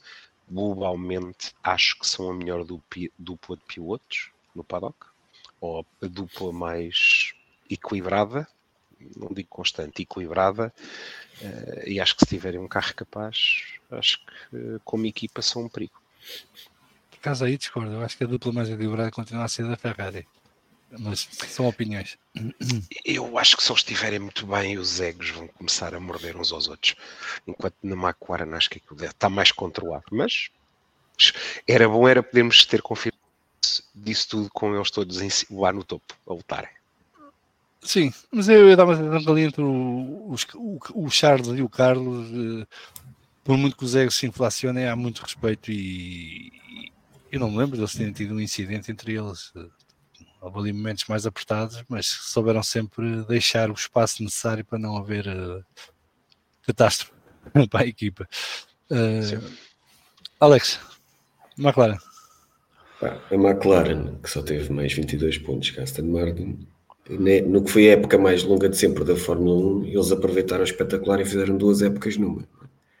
E isso explica os pontos que tiveram. Como o Sérgio já disse, isso é aldrabice, as melhorias, parabéns para eles, porque enquanto ninguém descobrir, não é aldrabice. Eles conseguiram ter um carro que na segunda parte da época, além dos muitos pódios, e não sei, o Lando tem para aí 6 segundos lugares ou qualquer coisa assim, o Piastri ganhou uma sprint. Eu acho que eles não têm a melhor dupla de pilotos, mas têm a dupla de pilotos, os 2 pilotos da mesma equipa que são mais rápidos. E eu acho que isto era uma boa equipa para termos um campeonato como no passado, se a McLaren tivesse um carro para ganhar corridas, para termos festa. Não sei como é que aquilo é tudo muito bonito quando estás a lutar por um lugar no pódio. Quando for para lutar pela vitória, as coisas ficam mais finas. E na realidade houve corridas no final da época e com um bocadinho de sorte ou azar de alguns, eles podiam ter ganho uma corrida. Eu acho que na McLaren há uma coisa porreira em ter o Zac Brown, porque ele faz a figura de aparecer e deixa espaço para os outros trabalharem abaixo dele. O que o Salviano estavas a falar no início. A McLaren tenho sempre a impressão que aquela equipa está sempre, ou o Zac está sempre a tentar vender a equipa. Aquilo está sempre tudo espetacular, mas há sempre espaço para mais um autocolante, há sempre espaço para mais qualquer coisa, mas está tudo espetacular. Está tudo espetacular, mas há sempre espaço para mais qualquer coisa. E o receio que eu tenho sempre aqui é que às vezes eles se esqueçam que aquilo tem que funcionar bem para se conseguir vender autocolantes mais caros. Fica sempre a ideia que querem sempre surfar um bocadinho a onda para fazer. Eles têm 2 pilotos. O Norris acho que... Bem, os anos vão passando, mas o Norris continua, espero que não passe uma carreira inteira a ser o candidato a campeão do mundo, até porque agora passa a ter dentro de casa alguém que mostrou que começa rapidamente, não tem que respeitar ninguém e tem que fazer o seu caminho. Vamos ver se esta evolução no próximo ano, se o McLaren vai fazer uma época inteira mais próxima do que foi a segunda metade desta época, porque isso sim é que vai ser divertido. Eles nem sempre fizeram as melhores opções táticas, mas também não fizeram assim erros, não fizeram muitos erros clamorosos. Isso normalmente dá para amelhar muitos pontos. O que fica a ideia é que se eles tivessem tido este carro a época toda, estavam a lutar de certeza pelo segundo lugar. Mas pronto, isso, se a minha avó tivesse rodas, também podia ser uma bicicleta, não é? Um caminhão. Mas ela era elegante, a Sofia. Então pronto, bicicleta. Portanto, aqui o que é bom dos suponhamos era pensar onde é que estes senhores tinham chegado e se calhar uns azares em algum tipo de corrida, se o Lance também acho que já merece, já tinha se o Ocon e o Gasly tem, se ele já não merecia ter uma vitória, provavelmente este carro com um bocadinho de sorte tinha dado para ele ter uma vitória. Eu acho que o que fica em relação aos pilotos da McLaren deste ano, sobretudo em relação ao Piastri, é que ele entra na equipa do Lando como o Ricardo entrou, não se amedrontou, fez o seu caminho, focou-se em crescer, ele enquanto piloto, dentro da equipa e em pista. Notou-se ao longo do ano que em gestão de corrida o Lando era bastante melhor do que o Piastri, mas essa diferença foi-se esbatendo ao longo do campeonato.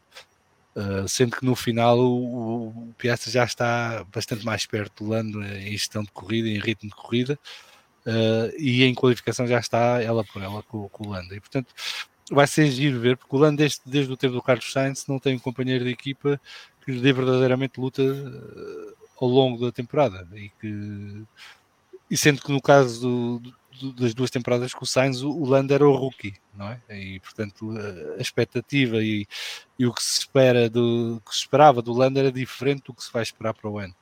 E à parte de onde é que vai estar competitivamente a McLaren, vai ser muito interessante seguir o progresso desta dupla e ver como é que eles vão encarar o próximo campeonato, sendo que eu acho que o Oscar para o ano já não vai estar tão disponível para ajudar o Lando quando for preciso, não é? Também vai querer ser ele ajudado quando tiver oportunidades, e isso vai criar uma dinâmica diferente dentro da equipa. Eu acho que a McLaren tem tudo a ganhar com isso. A sensação que me deu da McLaren é que eles conseguiram, fosse como fosse, com marosca, sem marosca, chegaram a um patamar competitivo bastante interessante, mas que depois também já não conseguiram continuar a desenvolver o carro para além disso. E portanto ficaram um bocadinho em gestão corrente, o carro ficou muito bom e eles foram aproveitando onde conseguiram para trazer resultados. Agora vamos ver onde é que está o ponto de partida da McLaren no próximo ano e quanto é que custou à McLaren, em termos de desenvolvimento do carro 2024, o terem que dar este salto competitivo tão grande durante a temporada, e que foi até bastante tarde. Portanto, eles foram das últimas equipas a trazer desenvolvimentos para o carro, enquanto que as outras já estavam claramente focadas no carro do ano que vem e a fazer testes para esse carro. Mas isso é uma incógnita boa, porque quando chegarmos ao Bahrein em fevereiro, vamos ter já várias coisas para terem em conta e seguir com atenção nos treinos de pré-temporada, e um deles é o carro da McLaren, ver onde é que está em relação aos outros quando for para a pista em fevereiro. Avançando, chegamos à Ferrari.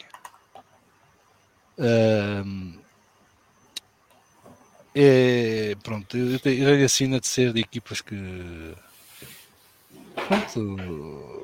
gostam de sofrer e dar tiros nos pés, e isso. E a Ferrari este ano, se bem estão recordados, eu disse assim ao Grande Prémio do Mónaco, desisti, já não estava feito o ano, e a verdade é que depois do Grande Prémio do Mónaco a coisa também não mudou muito.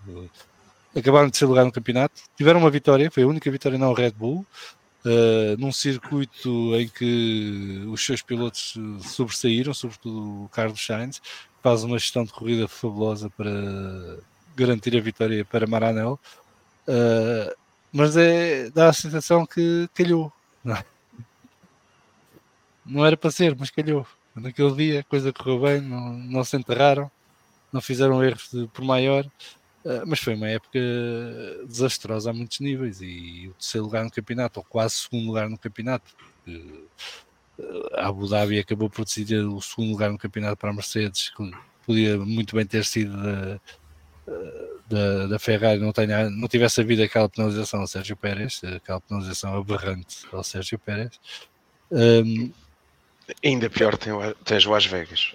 O que acontece ao Carlos Sainz em Las Vegas, mas aí eu percebo, mas aí, apesar de tudo, é um regulamento que se põe em prática, que cria uma exceção que não houve, porque a equipa que estava a lutar com a Ferrari o vetou. E isso o regulamento permite. E para mim o que está errado em Las Vegas não é o que aconteceu em Las Vegas, é haver um regulamento que permite que isso seja assim. Portanto, obviamente que isso acabou por afetar o Carlos Sainz psicologicamente na ponta final da temporada. Ele não recuperou dessa situação, que achou inclusive injusta, porque ele poderia ter feito um pódio ou estar na luta pelo pódio aí, e viu-se pelo que o Leclerc fez. Mas isso é daquelas coisas que acontece e não há grande controle que a equipa possa ter. Mas a equipa ao longo do ano perdeu muitos pontos por estratégias erradas, decisões erradas em relação à prioridade que dão aos pilotos, situações caricatas nos carros. Quer dizer, a Ferrari continua a ser a Ferrari italiana e não a Ferrari vencedora. E o Fernando Henrique Vasseur, para mim, continua a não justificar porque é que veio substituir o Binotto. Que para mim foi um erro terem deixado ser o Binotto. Mas a verdade é que a Ferrari acaba o ano a lutar por ser a melhor do resto e ficou à bica disso. E os seus dois pilotos tiveram temporadas bastante conturbadas, de sobe e desce, com subidas de ritmo, abaixamento de ritmo. O Leclerc a seguir à pausa de verão melhorou muito, mas para mim o melhor piloto do ano na Ferrari foi o Carlos Sainz. Foi o mais constante e o que foi trazendo resultados sempre regularmente, sobretudo quando a equipa tinha um carro que não era nem de perto nem de longe um carro competitivo para lutar por pódios e por grandes resultados. Alexandre, começo por ti. Ferrari, mais 100 pontos que a McLaren, e eu quando estava a pensar no que é que ia dizer, a primeira coisa que pensei foi, só perderam o segundo lugar para a Mercedes por culpa deles, não foi por mais nada. Uma equipa que devia, que claramente não ia fazer frente à Red Bull, mas se calhar podia ter ficado 100 pontos à frente do terceiro lugar, e os únicos que têm a culpar são eles. Fizeram alterações na estrutura, do qual não se viu grandes diferenças. O carro é rápido, por parvoíces de opções, não maximizaram pontos. Podiam ter mais 100 pontos facilmente. A rapidez no carro está lá, a rapidez em uma volta está lá, porque eu fui ver os números, eles tiveram 7 pulos, só que o carro come pneus, em que era só estúpido, vemos um carro que tinha feito a pole e depois passava a metade da corrida a não andar porque queria chegar ao fim. O Sainz, eu concordo contigo, isto é divertido, que era o que eu dizia, que é a percepção. O Leclerc acaba à frente dele no campeonato, e o Leclerc teve 6 pódios e 5 polos, acaba à frente dele, e eu acho que se perguntássemos a muitas pessoas que acompanham o Fórmula 1, a percepção foi que o Sainz foi melhor na duração do campeonato. Ele mostrou claramente que naquela equipa ele é o líder, sem ser necessariamente o piloto mais rápido em velocidade pura. Aliás, se a coisa que ficou este ano na dúvida foi quem é que ao longo de um campeonato consegue ser mais rápido juntando a qualificação e a corrida. E o Sainz fica na história da época, mas não seja, porque foi o único que interrompeu as vitórias da Red Bull.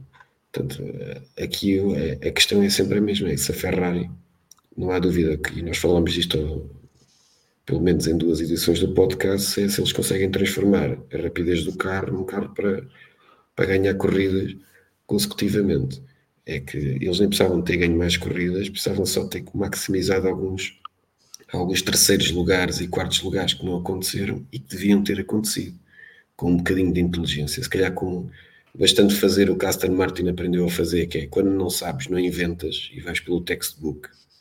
Se calhar tinham metido pelo menos mais 50 pontos, para já não dizer 100, em cima do que tiveram, com que acabaram a época, porque eles acabam por ser aqui, na minha opinião, um dos grandes derrotados da época, porque só teve na mão deles ficarem em segundo lugar. E isto aqui é tipo, eu lembro que havia um presidente do Real Madrid que dizia que o Real Madrid só tinha 2 hipóteses, tinha que ficar em primeiro ou em segundo e não podia ficar em segundo 2 anos seguidos. Por acaso aconteceu-lhe a ele e ele foi para, ele não ganhou as eleições a seguir, mas pronto.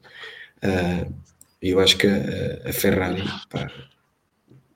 não devia ficar em terceiro muitas vezes, devia pelo menos de vez em quando ficar a ganhar, já sabemos como são capazes de ganhar, ano sim, ano não, mas deviam ficar em segundo. Têm os meios, conseguem contratar quem quiser. Outra coisa que não se entende é porque é que eles não vão contratar os melhores, porque se calhar os melhores não querem ir para lá, porque não estão para aturar certas coisas, pelo menos não se não forem vários. E eu continuo a ver o Sainz parece perder a paciência, e para mim é claramente onde vai partir que vai quebrar a linha, que gera muito melhor a carreira dele ou não. E o Leclerc parece que continua a ser sempre o rapazinho que está ali a resmungar, mas não atira 2 gritos para cima da mesa como faz o Sainz, e não sente a frustração na voz como sente no Sainz quando ele está a defender um 6º lugar para conseguir acabar a corrida, não começar a cair e se calhar ficar fora 2 pontos. Pá, isso para mim, que o Vettel dizia que somos todos um bocadinho Ferrari, custa muito ver uma equipa continuar a ter provavelmente a mais reconhecida de todas as equipas, pá, e não conseguem dar um salto para que, se não são primeiros, serem segundos e serem indiscutivelmente segundos. Sérgio? Ferrari, começo pelos pilotos. Acho que são uma dupla muito boa, totalmente opostos os pilotos em termos de feitio. Acho que o Sainz muito mais constante, muito mais focado, sabendo o carro que tinha, nos resultados da equipa, nas boas prestações e na moral da equipa. O Leclerc deu uma sensação, talvez até à pausa de verão, aí pegando no que o Alexandre disse, que chegou uma altura em que eu vou conduzir e o que der deu, eu também não me vou chatear muito depois da pausa de verão. Ele tentou puxar um bocadinho mais. Acho que os dois são capazes de fazer mais. Acho que o Sainz, em condições iguais, mostra mais vontade de ganhar e de fazer para a equipa. Acho que globalmente foi uma boa época dos dois pilotos. Depois, e agora falando da equipa, não são em nada ajudados pela equipa. A Ferrari este ano deu-nos mimos como a única equipa que usou pneus duros numa corrida em que mais ninguém usou pneus duros. Os dois pilotos saírem com macios e um com médios, e o com médios parar antes, e manterem o piloto de pneus macios em pista. Perguntarem a um piloto qual era o pneu que ele queria, ele responder e meterem outro pneu na paragem das boxes. Portanto, a Ferrari já nos habituou a isto. Não sei qual é o caminho para eles, mas acho que se calhar, e como o Alexandre nisso disse bem, basta só não inventarem. Eles sabiam que o carro, pelo menos até 2/3 da época, destruía pneus. Aquilo era uma autêntica lixa a comer pneus. Era só não inventarem. Quando era preciso parar, paravam e maximizavam os pontos daquilo que podiam fazer. Eles tiveram sempre esperança de fazer melhor do que o que podiam e depois, ao fim, perderam a corrida para o segundo lugar. Eu não tenho muito de Ferrari em mim, lamento. Acabo por me rir um bocado, mas também há coisas que me custa quando eles perdem um segundo lugar num campeonato que deveria claramente ter sido deles, porque tinham carro e pilotos para isso, e é só as neiras. Para mim, a frase que marca o ano da Ferrari, não é frase, mas é a surpresa do Leclerc em Las Vegas quando estão na limusina ir para o pódio ou para a conferência de imprensa ou que se vira para os dois da Red Bull. Mas vocês pararam no safety car para meter pneu? E eles, sim. A cara dele diz tudo, não é? É que, de facto, eles foram comidos em toda a linha e criaram problemas aos seus pilotos que não precisavam de ter. E isso, depois num campeonato, ao longo de um campeonato, faz toda a diferença, não é? Porque a quantidade de pontos que eles deitaram fora com parvoíces dava para terem sido classificados à vontade. E fica aquele amargo de boca, mas pronto, quem é tifoso já está habituado a isto. E apesar de tudo, fica a medalha de terem sido eles a quebrar a hegemonia da Red Bull durante o ano de 2023, com o pormenor delicioso do Sainz a gerir o DRS para dar margem de manobra ao Lando para se defender. Era do Max já? Não, era do Pérez. Quem é que vinha atrás? Não, era o Russell, já estou a trocar. Era o Russell. Era o Mercedes. Era o Russell que depois se esbardalhou a 2 voltas do fim. Mas esbardalhou-se a tentar. Sim, ao menos isso. Eu acho que ele desbardalhou-se e depois para falar viu o Luís atrás. Sim, mas... não, aquilo foi aquele reflexo estúpido de seguir, tentar o que o outro estava a fazer sem reparar no que estava a fazer no momento em que fez. Mercedes, segunda classificada no campeonato. A Mercedes continua a ser a equipa da choradeira desde 2021. É uma coisa impressionante, irrita-me solenemente. E no pós-temporada, portanto, já depois da temporada acabar, a série de declarações que têm sido feitas por parte da Mercedes é de bradar aos céus. Mas pronto, há quem goste e acredite naquilo e compre aquilo, tudo bem, se são gostos, não se discute. Mas a Mercedes acaba por fazer uma temporada competente, quer dizer, não tinha carro para dar luta à Red Bull. No início da temporada era o terceiro ou quarto carro, conseguiram ir com crescendo e consolidando a performance e durante uma boa parte eram a segunda melhor equipa sem ser o segundo melhor carro, que é uma característica muito própria da equipa da Mercedes e que temos visto ao longo dos anos. Eles conseguem maximizar as oportunidades e trazer o máximo de pontos, e isso permite-lhes, enquanto equipa, estar um bocadinho acima das equipas que tinham mais performance do que eles. E acabam o ano vice-campeões. Não sei se foi bem jogado, se foi mal jogado, tendo em conta que eles para o ano vão...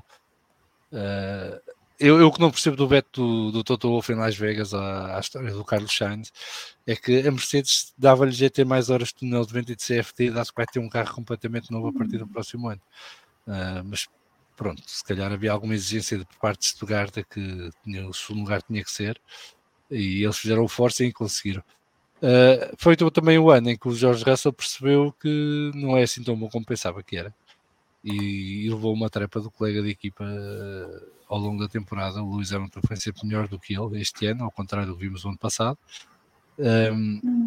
E isso também pôs o Russell mais no fio da navalha e a arriscar mais do que se calhar ele quereria arriscar.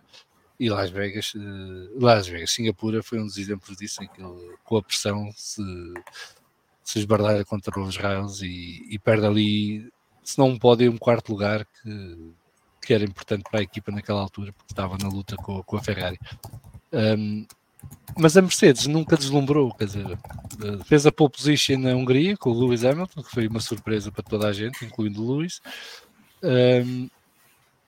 Mas não houve assim, não foi uma temporada em que tivéssemos tido ali um vislumbre da Mercedes vencedora, da equipa que dominou a Fórmula 1 durante 8 anos. Mas foi sempre muito consistente, esteve sempre na luta pelo top 5 e trouxe muitos pontos, excetuando qual foi o Brasil, em que desapareceram completamente. Foi cómico, quer dizer, acho que nem a própria Mercedes sabe o que é que aconteceu naquele grande prémio, apesar de eles virem dizer que já descobriram. Foram copiar o livro de estratégia da Red Bull 2022. Provavelmente. Foi assim um episódio um bocado estranho. Mas eu diria que o Lewis Hamilton faz um ano bom. Não é um ano fantástico, mas é um ano bom, competente, sério. O George Russell esteve sempre atrás do prejuízo com o colega de equipa, e isso colocou em algumas situações que ele não estava habituado, e portanto foi um bom ano de aprendizagem para ele também, e a equipa acaba em segundo lugar no campeonato. Alexandre? Os 3 pontos que têm de avanço para a Ferrari, com que acaba o campeonato, são poucos, e acho que são poucos justificadamente. O Hamilton fez 234 dos 409 pontos. O Russell fez o restante. E não sei se tivemos assim. Acho que ficou claro para quem acompanha com um olho um bocadinho mais visível que o Hamilton tem um bom dedo. O Hamilton e também a estrutura da equipa, que é a grande diferença para a Ferrari. É que aqui remam todos para o mesmo lado. E não se olha para trás e vão 4 gajos no caiaque a remar para o outro lado. Aqui remam todos para o outro lado. Eu acho que o Russell perdeu-se um bocadinho ali em algumas alturas, mas acabou por ser muito importante. Fez 175 pontos, é muito importante para o campeonato. Eu acho que aqui o Hamilton faz algumas coisas, além da pole, que é se calhar mais visível. Eu para isto fui ver os números, e o Hamilton é o segundo piloto com mais voltas rápidas. É verdade que muito longe do Max, mas é o segundo piloto com mais voltas rápidas. Ele soube em diversos momentos durante a época ir-se guardando para atacar no momento certo e tentar maximizar quando podia, sabendo que não podia, que o carro não era sequer tão rápido como os Ferraris, também não era tão rápido como os McLarens no fim, portanto ele tinha de tentar maximizar com táticas e com sempre que podia para atacar na altura certa. Ele, no início não eram tão rápidos como os Aston, portanto neste grupo de equipas onde eu meti a Aston, a McLaren, a Ferrari e a Mercedes, estes foi claramente os que melhor trabalharam em conjunto para maximizar o carro, que se calhar nunca foi o mais rápido destes 4 durante a época. Tiveram sempre pelo menos um deles a ser mais rápido do que eles. Eu acho impressionante que na boxe vermelha seja assim tão difícil olharem para o lado, para a boxe um bocadinho mais escura, e verem, não é só fazer como estes senhores fazem. Não é complicado. É só fazer como os senhores fazem. E mesmo assim, ao longo da época, não deixámos de ter quer do Russell, quer do Hamilton, eles por vezes a arriscar e a mostrar e a levar aquilo ao máximo, a tentarem ter um resultadozinho melhor. Eu acho que eles, ao contrário aqui da Ferrari e da McLaren, nunca tiveram assim tão próximos de ganhar uma corrida. E eu acho que esta época viu-se um lado, que eu acho que ninguém tem a mínima dúvida que o Hamilton é um dos maiores pilotos sempre da Fórmula 1, mas viu-se muito esta época o que é que o Hamilton, quando é obrigado a não ser só para ganhar corridas, mas a ir pontuando, fazer o melhor resultado possível. Eu, que não sou um grande fã da figura do Hamilton, mas sou um grande fã do piloto, fez muitas vezes o melhor resultado que eu acho que era possível fazer com o carro que tinha. Era difícil fazer melhor do que ele fez muitas vezes. O Russell muitas vezes se perdeu, se calhar, na tentativa de ultrapassar o colega de equipa. Eu diria que durante metade da época eu acho que o Hamilton teve sempre a atitude correta e maximizou ao máximo o resultado da equipa. Acaba por acabar com um resultado muito simpático. Se calhar, e se repararmos, ele tem menos pódios do que, obviamente, com o Verstappen, com o Pérez, com o Alonso e o Norris, mas acaba por trabalhar imenso para este resultado da Mercedes. Portanto, eu acho que uma das figuras, se bem que a Mercedes é quem trabalha mais em conjunto, mas eu acho que ele é uma figura importante aqui para este resultado. Sérgio? Começo na Mercedes, começo também pelos pilotos. Concordando totalmente com o Alexandre, acho que este ano foi a prova de que com o mesmo material e sem ter de andar a fazer testes, o Hamilton sabe mais a dormir com o Russell num dia bom e a mostrar que é um excelente piloto e porque é que é 7 vezes campeão do mundo. Estou tal e qual como o Alexandre, não gostando da personalidade, acho que será para sempre uma referência no desporto e vê-lo conduzir e a fazer corridas como fez algumas este ano, a maximizar resultados, é sempre brilhante. O Russell, percebeu-se que quando há pressão e quando o carro não é exatamente o que se espera, as coisas têm tudo para não correr pelo melhor. Quanto à equipa, foi a Mercedes. Começou baseada num conceito errado, alterou a meio, um pseudo carro B, mesmo assim também, porque eles admitiram errado, caíram naquela contínua história de que o carro não é bom, mas mantiveram tudo aquilo. No entanto, como equipa, remam todos para o mesmo lado, estão focados. O objetivo é fazer pontos e o melhor resultado ao domingo, é ao domingo que se fazem os pontos, e conseguiram fazer. Muito, também porque já falámos, por muito de mérito da Ferrari, mas por muito mérito deles, que foram ao longo de 22 fins de semana maximizando todos os pontos que queriam e acabam em segundo lugar do campeonato. Se é merecido ou não, pelo esforço e por não terem inventado onde não era preciso, eu diria que é merecido e que vamos ver o que é que 2024 traz para o novo Mercedes. Espero que esteja mais próximo dos Red Bull. Muito bem. Eu ao longo do ano, a frase que eu mais gostei de vinda da Mercedes foi quando o Russell, já não lembro que grande prémio foi, mas foi surpreendido e disse: então, mas vocês tinham-me dito que isto era para pódio. Achei piada a ingenuidade dele, porque é para pódio se ele não em pista corresponder também, não é só porque as contas davam para isso. Mas pronto, é uma equipa que estou curioso para ver como é que vai ser 2024, porque se perceberem logo ao início que vai ser outro, é que eles vão correr um risco tremendo, não é? Isto de voltar a estaca zero 2 anos depois e vamos tentar um novo conceito e vamos ver o que é que dá. Se a coisa corre mal, vai ser muito complicado e vamos estar aqui a sofrer muito a ouvir com a Mercedes a queixar-se da vida. Para além de que a moral daquela malta não resiste a mais um projeto falhado. E portanto pode estar aqui um ano importante para o resto da vida da Mercedes, porque se o carro for mau, pode levar a muitas mudanças dentro da equipa. Se correr bem, tiverem sorte, vão estar a gramar com eles a cantar de galo em todos os grandes prémios, que são os maiores da outra vez. E, portanto, vamos ver em 2024 onde é que vai estar a Mercedes. Antes de irmos à equipa que dominou 2023. Só cumprimentar aqui o nosso patrono Tiago Pinto, que nos cumprimenta. Um abraço para ele, que nos deseja bom Natal e bom Natal para ti também, Tiago. O Manel, dar um abraço aqui ao Manel. O Vítor Filipe Silva, boa noite a todos. Passei para deixar like, muito importante, deixem like, partilhem, subscrevam, essas coisas todas, é uma ajuda que nos dão. Sobretudo subscrever o canal, não é pagar, também podem subscrever e pagar, mas subscrever o canal no YouTube, isso é importante para continuarmos a crescer. E do Vítor Filipe Silva, votos um Feliz Natal a todos e um excelente 2024, foi espetacular vos ouvir ao longo do ano, obrigado por tudo.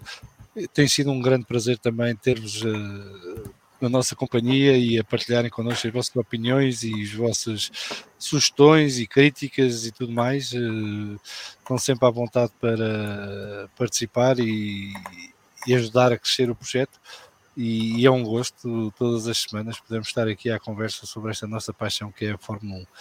O F. Martins diz que o Natal é época de dar e receber, por isso façam like, tornem-se patronos, ajudem o podcast a pagar contas e criar conteúdos de qualidade. É isso mesmo, F. Martins, estás contratado para diretor de marketing.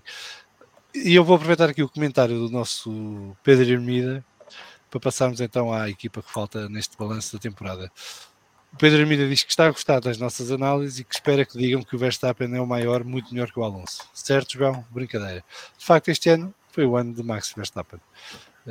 Dominou em todos os domínios possíveis e imaginários, tanto em qualificação como em corrida, esteve brilhante, aproveitou ao máximo um carro que era de longe o melhor carro deste ano.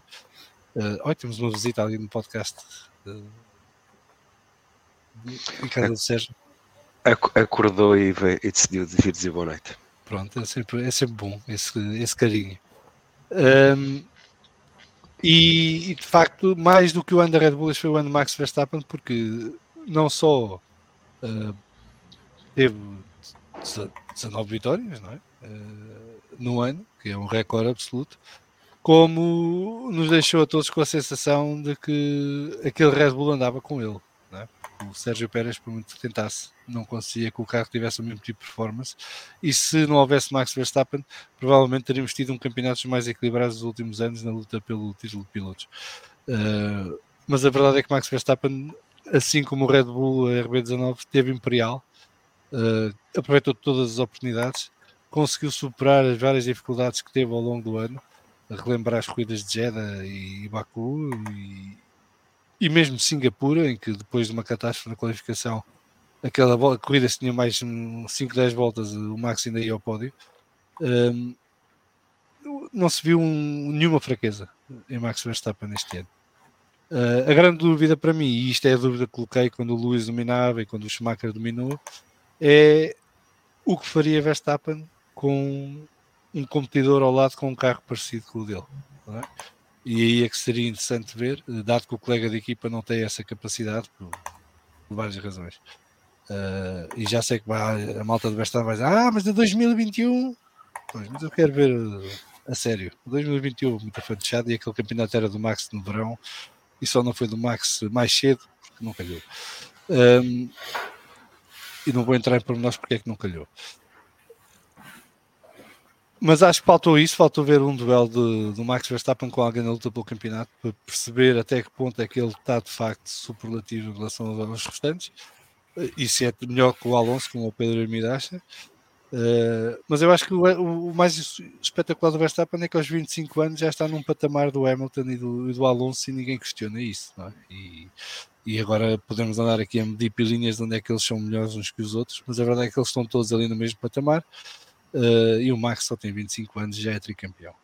E isso diz muito do trabalho que ele tem feito na Fórmula 1 desde que chegou à Toro Rosso e vai já na sua 7ª ou 8ª temporada e já tem 3 campeonatos no bolso. Depois do outro lado da garagem tivemos Sérgio Pérez, que teve uma temporada de altos e baixos, com um período terrível ali pelo meio, e aí foi para mim se calhar a maior fraqueza da Red Bull este ano, se é que teve alguma fraqueza, é que de facto, enquanto a equipa não se soube proteger e deixou muito exposto não só a performance do Sérgio Pérez e a situação do Sérgio Pérez, mas também ignorou um bocadinho os interesses da própria equipa nesses momentos, o que num duelo com uma equipa igualmente forte poderia ter sido problemático num campeonato que fosse disputado entre 2 ou mais equipas. E isso é a incógnita que fica para o próximo ano. Se houver alguma equipa que porventura consiga chegar lá acima e encostar-se à Red Bull, como é que a Red Bull vai gerir esta situação nesse ano? Mas começo por ti, Sérgio, porque tu és o grande fã da Honda e portanto estás a jogar em casa. 2023, fantástico. Eu estou. 2023 foi tudo com um adepto ou um fã de uma equipa ou de um construtor de motores pode já. Portanto, foi um domínio avassalador e claramente houve um binómio máquina Max Verstappen que esteve acima de tudo. O carro é famoso, aliás, é a par do Alpine, supostamente o único carro que vem melhor para este ano, portanto, mas vem muito melhor para este ano. E depois penso que tem uma evolução, tirando as específicas de pista ou de cada circuito, tem uma evolução e é dominador, portanto, é dos carros. Eu não gosto de comparar porque os anos têm calendários diferentes, épocas diferentes, mas é dos carros mais dominadores de sempre, pelas estatísticas é o mais dominador de sempre, mas é dos mais dominadores de sempre e tudo correu bem, não tiveram problemas de mecânicos, apesar de terem andado ali no limbo em algumas corridas, e o Max fez sempre boas corridas, portanto, algumas de início se achava que ele andava a passear, quando se percebeu que ele não andava a passear, também se percebeu que quando ele apertava, chegava perfeitamente para ganhar a corrida. Do outro lado, tivemos um Sérgio Pérez que foi muito complicado. A equipa, a Red Bull, não é uma equipa para pilotos fracos, vou pôr assim, ou para pilotos que não aguentem um alto rendimento em permanência, e o Pérez pagou caro os azares que teve e a equipa não soube proteger. Demonstrou fragilidade, demonstrou estar em baixo, a equipa não o protegeu. É vice-campeão do mundo porque está no carro que está. Não haja dúvida que naquele carro acho que qualquer piloto na grelha seria vice-campeão do mundo. Mas foi o ano perfeito. São 21 corridas ganhas, mais pontos de sempre, maior percentagem de vitórias, um carro que nunca falhou, portanto não há muito a dizer. É uma época perfeita. Como adepto de Fórmula 1 espero que não se repita. Portanto, gostei que mostrassem depois, voltando atrás, depois do motor de GP2, foi bom ver esta época. Foi bom ver. Não digas isso, foi um dos melhores comentários de sempre, essa do GP2. Mas eu concordo. GP2 Engine. Eu só disse que não gostei.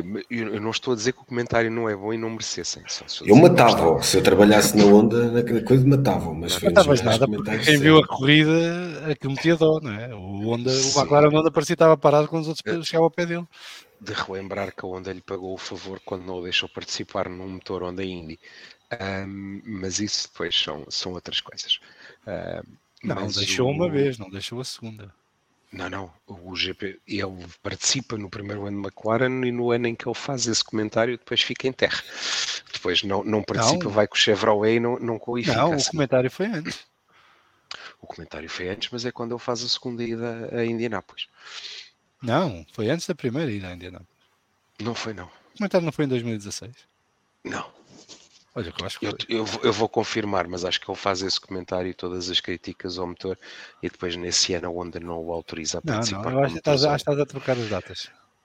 Mas depois ele foi vetado depois, mas ele quando foi com a Andretti foi depois de já ter dito o GP2 Engine. Eu tenho a sensação que foi antes, mas depois confirmamos. Irrelevante. Mas gostei, foi uma época perfeita. Olha, o Guilherme Moreira está a dizer que foi em 2015 que ele disse. O GP2 Engine. No Grande Prémio do Japão, de 2015. Ainda por cima no Japão. Ainda por cima no Japão. Obrigado, Guilherme. E depois fazerem 2 épocas assim, esta então dominadora. Espero que não façam mais. Espero que continuem a ganhar, mas espero que haja concorrência, porque gosto que seja vitórias no braço. E pronto. Não há muito mais a dizer. Uma época perfeita em estratégia, em mecânica, em piloto a conduzir. E pronto, e escreve-se um novo livro sobre como fazer uma época assim. Alexandre? A Red Bull, obviamente, era o meu quarto grupo de em K2, que é só de um. Um era a Alpine e outro é a Red Bull, que é um grupo só de uma equipa. 860 pontos, 575 do Max, 19 de 22 corridas para o Max. Eu acho que estamos a presenciar, mas às vezes depois olhamos sempre para trás com muita nostalgia e dizemos, e eu acho que o Max não é só, estamos a ver não só ser bom como piloto de Fórmula 1, mas ser bom como profissional, como um desportista de alta competição, e temos a sorte de estar a viver uma época em que estamos a ver uma pessoa a transformar-se num dos melhores, e claramente a não falhar e a mostrar uma brutal evolução desde que o vemos entrar na Fórmula 1. Eu já sabem que eu gosto às vezes um bocadinho de números para espelhar as coisas que às vezes não são a percepção. De 1325 voltas possíveis, ele liderou 1003 voltas. É simplesmente assombroso. É praticamente sem erros. Houve ali um espirro em Singapura, não foi? Ali um espirro. Aqui, e tal como vocês já referiram, fica a pensar é que estes domínios não acontecem para sempre dos carros. Portanto, fica a pensar o que acontecerá quando começarmos na curva descendente, não tendo um segundo piloto para proteger melhor a equipa, o que é que acontecerá? Se bem que o Pérez também fez alguns erros, que não quer dizer que repita todos os anos, mas foi claramente aqui, ainda por cima, depois de uma época destas como o Max, em que se junta uma prestação quase incólume com um carro dominador, o outro qualquer coisa que faça pior, ainda parece é mais o contraste é muito grande. Vimos que o cost cap funciona perfeitamente, é uma coisa que faz totalmente sentido, está a funcionar a 300%. Por isso é que a Red Bull ganhou 21 a 22 corridas. Os momentos de, vamos dizer, uma coisa vulgar de tremideira foram muito poucos, ou de desleixo, e os poucos que aconteceram foram quase no fim. Tiveram pit stops incólumes, tiveram montes de ações sem problema, e que atira a primeira pedra os que no final da época, quando eles já tinham aquilo mais do que ganho, não pudessem ser um bocadinho menores. Mas eu acho que não só o Max, mas eu não gosto muito do Spice Boy, como diz, mas não gosto porque ele e o outro, e o seu equivalente da marca da estrela, gostam de ser estrelas, tal como os pilotos. Mas o que é verdade é que eu bato sempre as palmas ao senhor de ser o líder visível de uma equipa que quer quando ganhou muito, teve um outro tempo, teve muitos anos a cheirar a outra equipa e não deixa de ter. Isto não é só o Max, não é só o cara que é espetacular, é toda uma organização que funciona como um relógio e falha muito. Quando uma estrutura, seja ela do que for, falha muito poucas vezes, a probabilidade de se ganhar e de ter sucesso é enorme. E juntas a isto um piloto que aprendeu a ser frio e que várias vezes durante a época fez questão de mostrar que para ele mostrar que era absolutamente dominador fazia parte da época, dos resultados que ele queria ter. Claro, depois dá resultados esmagadores como estes. E portanto eu sempre fiz o disclaimer de quase não falar da Red Bull e do Max. Começava sempre por dizer parabéns ao Max, fiz mais uma corrida em Colmos. Este é o momento de dizer, tanto a estrutura da Red Bull como o Max. Eu diria que a estrutura só não merece tantos parabéns como o Max, porque acho que também a certa altura podiam ter protegido mais um bocadinho, ou uma estrutura que é tão boa em certas coisas podia levar um pouco o segundo piloto mais ao colo para que as coisas funcionassem melhor. Mas isso acho que é quase uma cultura da Red Bull que eles já não vão alterar, nem sequer percebem essa lógica. Muito bem, e assim encerramos o balanço do Campeonato do Mundo de Fórmula 1 de 2023 em relação a equipas e pilotos e a performance que nos mostraram e nos presentearam ao longo do ano. Vamos fazer aqui então o nosso sorteio para patronos e depois voltamos a falar outra vez da temporada 2023, mas de outra maneira mais particular. Ora, eu tenho aqui já acrescentei o nome de todos os patronos aqui, são 96 patronos, ainda não foi este ano que chegamos ao 100, mas já estamos à porta e muito obrigado a todas e a todos os que apoiam, podem ver aqui os nomes de todos, tanto os patronos do Patreon como do YouTube. E já sabem, vamos sortear um chapéu autografado da Aston Martin, autografado pelo Balanço e pelo Fernando Alonso, e 2 calendários do Valtteri Bottas para quem ficar em segundo e terceiro lugar. Vamos lá então proceder ao sorteio. Isto em contagem crescente e tudo, isto já parece mais profissional. Ora, vamos lá então, 3, 2, 1... E o Alexandre Carneiro é o vencedor do chapéu da Aston Martin. Alex, isto foi comprado, cara. Eu estava exatamente a pensar, se saísse a mim ao Sérgio, o que é que... Epá, isto patronos são patronos e, portanto, não há nada a fazer. Isto foi feito em direto por um site manhoso que não tem nada a ver comigo. Alexandre Carneiro é o grande vencedor do chapéu da Aston Martin, depois sábado, por acaso não tem sábado, mas depois eu encaminho-te isso. Mas os vencedores dos calendários do Valtteri Bottas são o David Gonçalves e Ana Oliveira. Muito obrigado a todas e a todos os patronos pelo apoio que nos têm dado e entrarei em contato convosco brevemente para proceder ao envio dos vossos prémios. E já sabem que ainda não é patrono ou patrona do podcast, pode ir a patreon.com/BFF1, escolher uma das categorias de apoio, a começar €1 por mês. E em 2024 faremos mais sorteios de mais prendas relacionadas com a Fórmula 1 e quem sabe com outras modalidades também, à medida que que essas prendas nos sejam facultadas. Mas Alexandre, olha, o chapéu da Aston Martin já ganhaste no Natal, está feito este ano. E é uma bela prenda. Uma bela prenda. É uma bela prenda. Muito bem, vamos então continuar. E parabéns a quem ganhou os calendários também, obviamente. Os calendários, eu já vi os calendários. Eu não punha aquilo em casa, mas vocês é que sabem. É rabiosca mais, ok? E portanto, ficamos por aqui, mas serão entregues e desfrutem. Manela dizer, está tudo feito e por acaso acho que é a primeira vez que sai alguma coisa a alguém que é habitual no painel. O Pedro Amir está a dar os parabéns. Obrigado. Até aqui nunca tinha saído a ninguém da casa, digamos assim, mas pronto. O Alexandre todos os meses contribui e, portanto, é mais do que merecido. Vamos então à segunda parte do nosso balanço de 2023. E eu vou mudar aqui um bocadinho as regras, permitam, para tornar isto mais interessante. Nós vamos falar da melhor corrida do ano, da melhor ultrapassagem, do melhor piloto, mas vamos fazer o seguinte. Podem dizer até os 3 melhores pilotos, as 3 melhores corridas e as 3 melhores ultrapassagens e também as 3 piores de cada. Portanto, os 3 piores pilotos, as 3 piores ultrapassagens e as 3 piores corridas. Isto é assim um bocado uma curveball que é para vocês não terem hipótese de preparar. Portanto, é para ver o que é que sai. Vamos começar pela melhor corrida do ano, neste caso as 3 melhores corridas do ano e as 3 piores corridas do ano.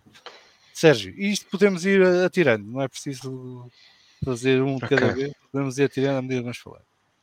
A melhor corrida do ano, Singapura. Não porque, se calhar porque a Red Bull não foi a que não ganhou, mas porque foi a mais disputada. Foi a que mostrou melhor qualidade de condução dos pilotos que lutaram pela vitória e foi a que teve mais emoção até ao fim. Acho que foi uma excelente corrida, num circuito que teve alterações que contribuíram para essa qualidade e que este ano trouxe algo de novo ou algo que não estávamos à espera. Essa talvez a minha melhor corrida do ano. Mais boas corridas nesse tópico. Eu gostei de Las Vegas. Acho que a corrida foi todas as condições que levaram à corrida, o facto dos treinos terem sido como foram e de todas as confusões. Depois como foi decorrendo. Acho que foi uma boa corrida, foi um bom espetáculo. E a terceira, assim de repente não me ocorre muito mais. Gostei da corrida de Spa, Essencialmente estava na expectativa de ver o que é que a McLaren ia fazer, mas não tenho nenhuma terceira grande corrida do ano. Talvez assim. As duas que eu mais apreciei como corridas, ou que achei mais piada, foram essas duas, a de Singapura e a de Las Vegas. Alex? Acho E que eu mais Sérgio gostei. vai pensando nas piores, Sérgio. Acho que eu mais gostei Monza, e eu explico porquê. Não sei porquê, durante o Q3 eu gosto muito de qualificação. Se calhar às vezes gosto mais da qualificação e da corrida, embora não acho que este seja o melhor formato.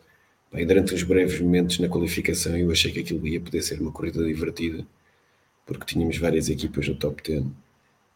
E pareceu que aquilo ia ser divertido e que a Ferrari ia voltar àquelas épocas em que em Monza os carros andavam mais. Ia ser divertido. Eu gostei da corrida, embora no final parecia que dizíamos antigamente da Alemanha, que no final aquilo era 11 contra 11 e ganhava a Alemanha, no final ganhou o Max, mas durante um breve espaço de tempo acreditámos que a Ferrari podia, com alguma capacidade tática, reparem na minha esperança, com alguma capacidade tática, garantir uma vitória. E foi mais uma corrida, porque me deu esperança, eu elegi esta, e que acho que mesmo assim, com mais cabeça, podiam ter ganho uma corrida em casa. E a outra, o Sérgio já disse, para mim Las Vegas foi uma surpresa com um caos diferente, e eu uma das piores, vou dizer uma por caos, por isso, não achem estranho eu dizer que não gostei de uma corrida por causa de caos, mas foi porque um caos que eu acho que não deve haver. Eu gostei da de Las Vegas, e para já porque acho que as corridas que são novas em termos de circuito trazem sempre algo de novo. A mim não me faz confusão nenhuma, já sabem que eu gosto muito de tradição, mas não me faz confusão nenhuma aquilo ser em Las Vegas, não me faz confusão nenhuma, a não ser quando metem em causa a saúde dos espectadores ou todos os outros intervenientes, não me faz confusão nenhuma haver um erro à primeira. Portanto, eu também gostei de Las Vegas por várias coisas que aconteceram e por experimentar coisas novas. E não estou a ver. Estas duas é as que me vêm à cabeça das que eu gostei mais. Olha, eu gostei de Zandvoort, achei que foi uma corrida muito gira e interessante, com as alterações climatéricas, né? De chuva, para de chover, volta a chover. Houve ali momentos muito interessantes, não é? Aquelas primeiras voltas em que estava alagado e que o Alonso quase que apanha toda a gente e vai embora. Depois os incidentes que a corrida teve, as mudanças constantes de ritmo, porque se lembrarem bem da corrida havia sempre carros mais rápidos consoante o momento da corrida em que estavam, que iam mudando, e depois no fim acabou por ser o Max com o Alonso a dar show outra vez, e parecia que o Alonso ainda poderia ir buscar o Max. Gostei da qualificação do Mónaco, o Q3. Achei que foi dos momentos altos do ano, sobretudo quando o Max, com aquele último setor, com sorte à mistura e com muita capacidade de engenharia da Red Bull para aguentar embates no muro sem partir a 300 à hora, consegue recuperar as 2 ou 3 décimas que tinha de atraso para o Alonso e acaba por bater o espanhol por milésimas. Isto depois estamos todos já convencidos que o Alonso tinha feito pole com o Aston Martin no Mónaco. Portanto, esse foi um momento alto também. Las Vegas, eu gostei desse circuito. Eu estava com um feeling que em qualificação ia ser um circuito interessante, mas depois ao longo do fim de semana fui ganhando mais confiança e achei que íamos ter uma boa corrida e acabámos por ter uma bela corrida no domingo. E ainda bem que assim foi, porque o preconceito contra Las Vegas estava-me a irritar solenemente, e depois acabarmos em beleza com uma das melhores corridas do ano, acho que foi a melhor maneira de calar toda a gente. E houve mais uma ou duas corridas que me encheram as medidas ao longo do ano, mas também houve muitas que foram suporíferas e custou muito a passar. Mas eu tenho os meus fetiches nisto. Há 3 circuitos que eu não consigo gostar de corridas lá, aconteça o que acontecer: Barcelona, México e Abu Dhabi. eram as 3 que eu tirava do Campeonato do Mundo sem pensar nem hesitar, nem precisava me perguntar outra vez. Acho que são circuitos que são corridas más e que mais uma vez este ano se confirmou, sobretudo a Abu Dhabi foi chatíssimo. É um circuito que não acrescenta nada. Mónaco não. Não, mas o Mónaco, a corrida do Mónaco por exemplo, o Mónaco este ano até foi boa a corrida, porque tiveste chuva, e depois depende muito do que é que tu aprecias quando estás a ver a corrida. Eu aprecio muito a parte da estratégia e da gestão de ritmos, e no Mónaco é a corrida rainha disso, não é? Tudo se ganha em estratégia e em ritmo de corrida, não em ultrapassagens, porque não é quase impossível ultrapassar. E quase tivemos aí a primeira vitória na Red Bull, não é? Que normalmente devia ter caído para o Alonso se a Massa Martin não se tivesse enganado na primeira paragem do espanhol. Se tinham montado logo os intermédios, o Alonso tinha ganho aquilo com uma perna às costas, não se falava mais nisso. Mas o que foi giro foi que até esse momento o Max nunca pôde parar primeiro que o Alonso. E foi isso que tornou a corrida interessante, ver até que ponto é que o Red Bull ia aguentar os pneus para ter o intervalo para poder parar sem perder posição para o Aston Martin, porque era o risco que eles estavam a correr ali. E portanto eu até achei piada a corrida no Mónaco, se bem que a qualificação é que foi. Eu percebo o que estás a dizer, João, mas tu tens em 2021 tiveste uma corrida fabulosa em Paul Ricard, que era o circuito talvez mais entediante do campeonato. Portanto, isso é uma eventualidade que pode acontecer. Mas o Mónaco já nos deu isto muitas vezes.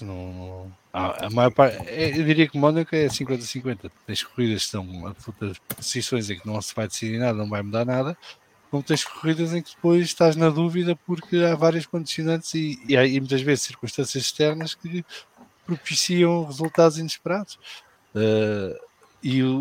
Obviamente que o segredo do Mónaco é a qualificação a sábado e só por aí já vale o grande prémio, não é preciso mais nada. Mas depois ao domingo, dependendo se há chuva, se não há chuva, se há acidentes, se não há acidentes, safety cars, aqui. Eu lembro de uma corrida que foi 2012, salvo erro, o Vettel ganha porque houve uma bandeira vermelha, não é? Porque o mais normal seria o Alonso e o Button terem acabado à frente dele, mas depois o Vettel teve uma paragem de borda com a bandeira vermelha e conseguiu aguentar o primeiro lugar.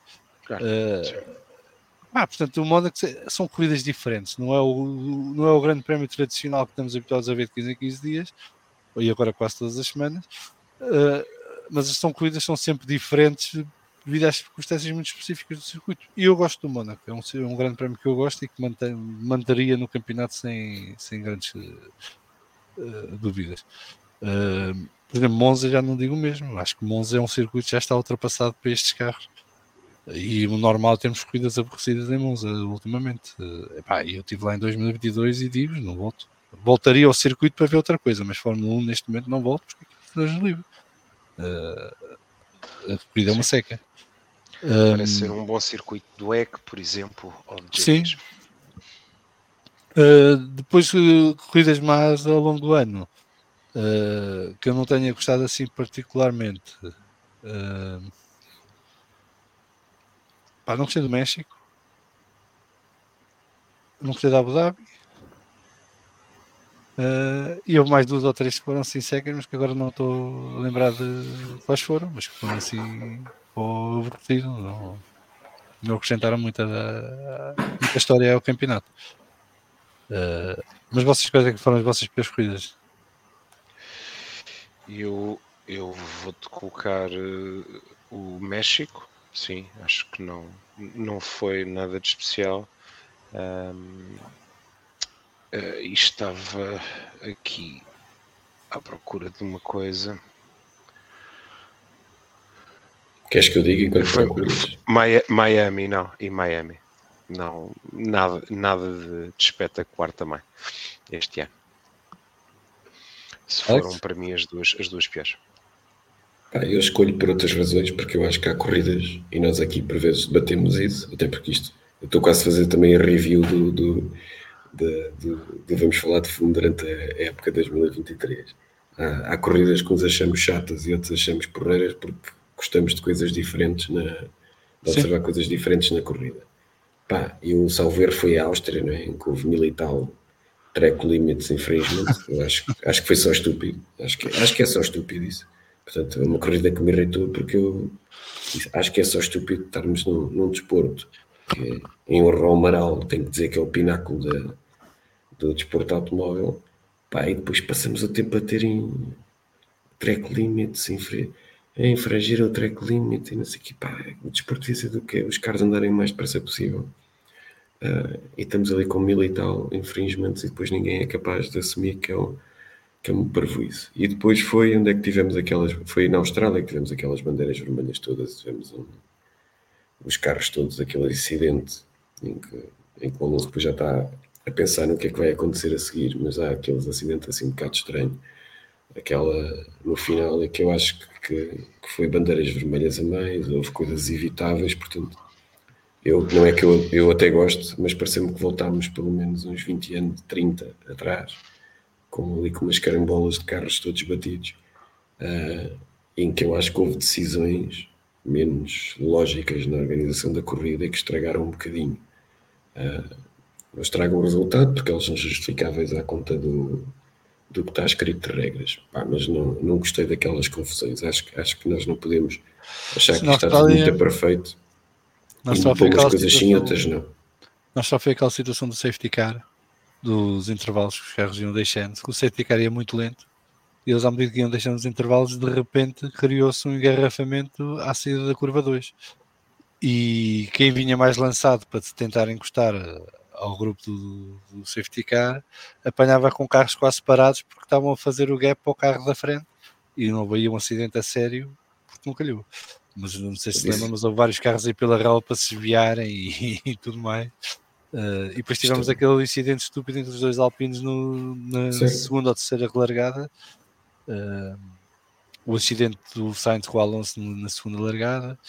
Portanto, e logo na abril houve um safety car também muito estranho. Se foram 4, acho eu, uma coisa assim. Foi assim uma coisa muito estranha. O a abrir foi o do Albon, não foi? Foi, mas eles não puseram logo safety car e depois puseram safety car e depois já não lembro, que foi um bocado esquisito. Mas isso tivemos várias decisões ao longo do ano, foram esquisitas e este ano foi um festival disso. Sim. A má aplicação de regras ou a aplicação ad hoc de regras foi talvez o ponto mais baixo da época toda. Muito bem, ultrapassagens.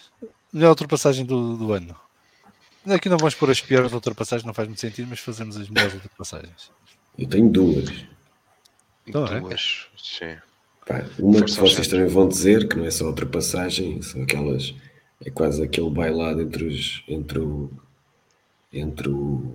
Alonso e o Pérez em São Paulo, e que vocês de certeza que vão descrever melhor do que outro. Pá, e há uma que eu acho que vocês não vão dizer, que é do Magnussen ao Sargent, que a única coisa pela qual eu acho que o Magnussen ainda está lá a fazer alguma coisa na Fórmula 1 é porque às vezes faz coisas que mais ninguém se lembra, e salvo ele no Mónaco faz uma ultrapassagem daquelas que mais ninguém se lembra.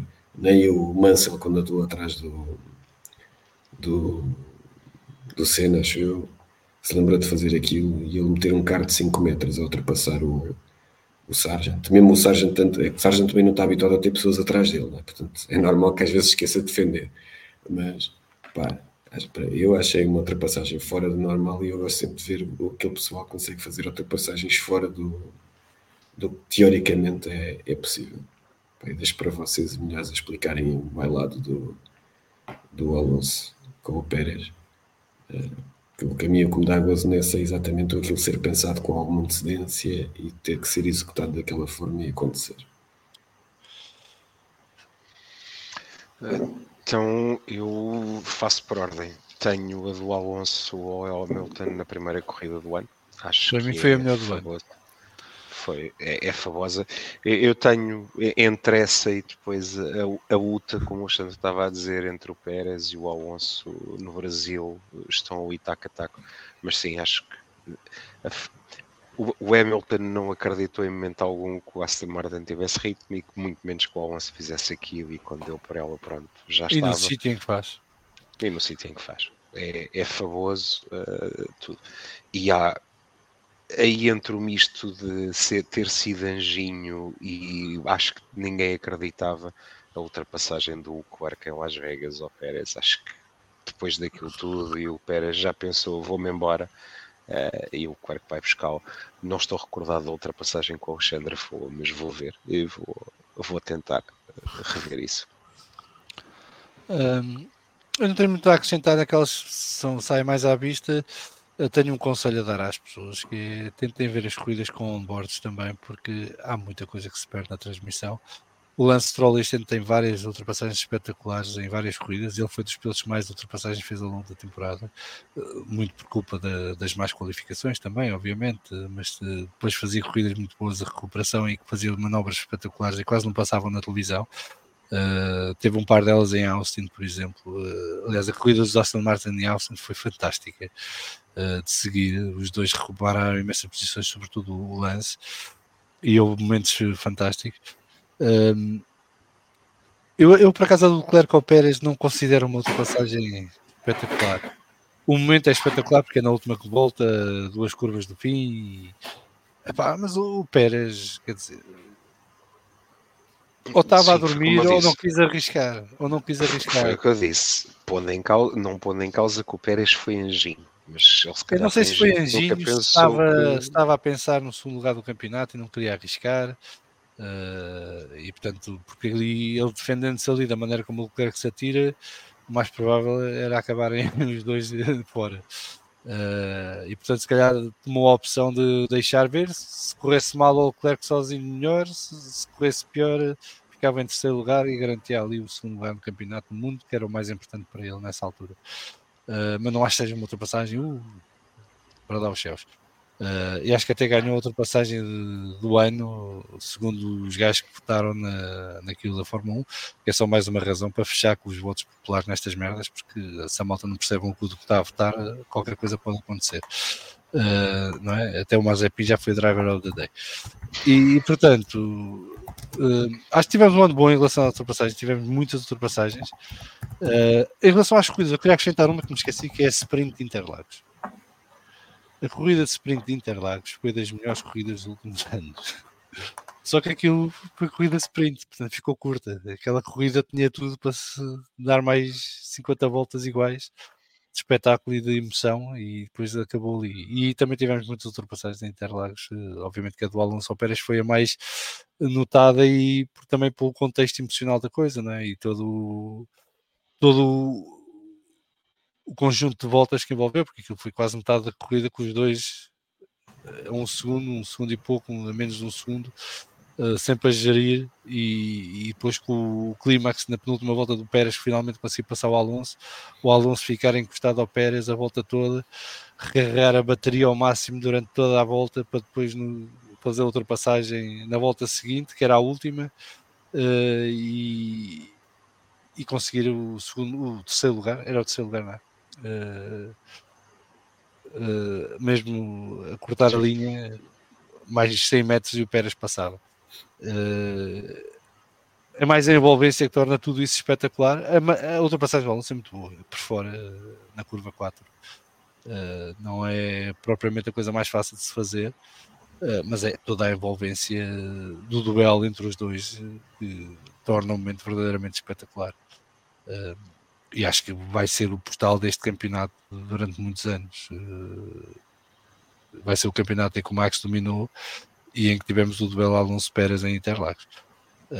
Apesar de termos tido vários duelos ao longo do ano bem giros e interessantes. Mais alguma outra passagem que quero mencionar? Então vamos fechar com os melhores e piores pilotos do ano. Vamos começar pelos piores para acabar em grande. Alex, piores pilotos do ano para ti? Os 3 piores, vá. Os 3 piores. Escolhas polémicas. Para mim a mais polémica de todas.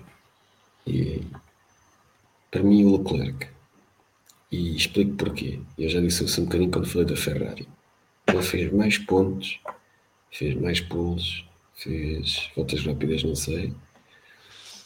E acaba a época na Ferrari a pensarmos que ele claramente, quando o Sainz foi para a Ferrari, para nós o Leclerc era o mais rápido e o número 1, e já é a segunda época, acho eu, que acabamos a época a pensar que o Leclerc vai perdendo posição dentro da equipa, e para mim também vai perdendo cada vez mais a posição de algum dia Já vejo, por exemplo, entre os eternos futuros campeões do mundo, já vejo mais o Norris do que o Leclerc. Isto sem beliscar de todo a capacidade dele de ser, se calhar, em numa volta, um dos pilotos mais rápidos da Fórmula 1.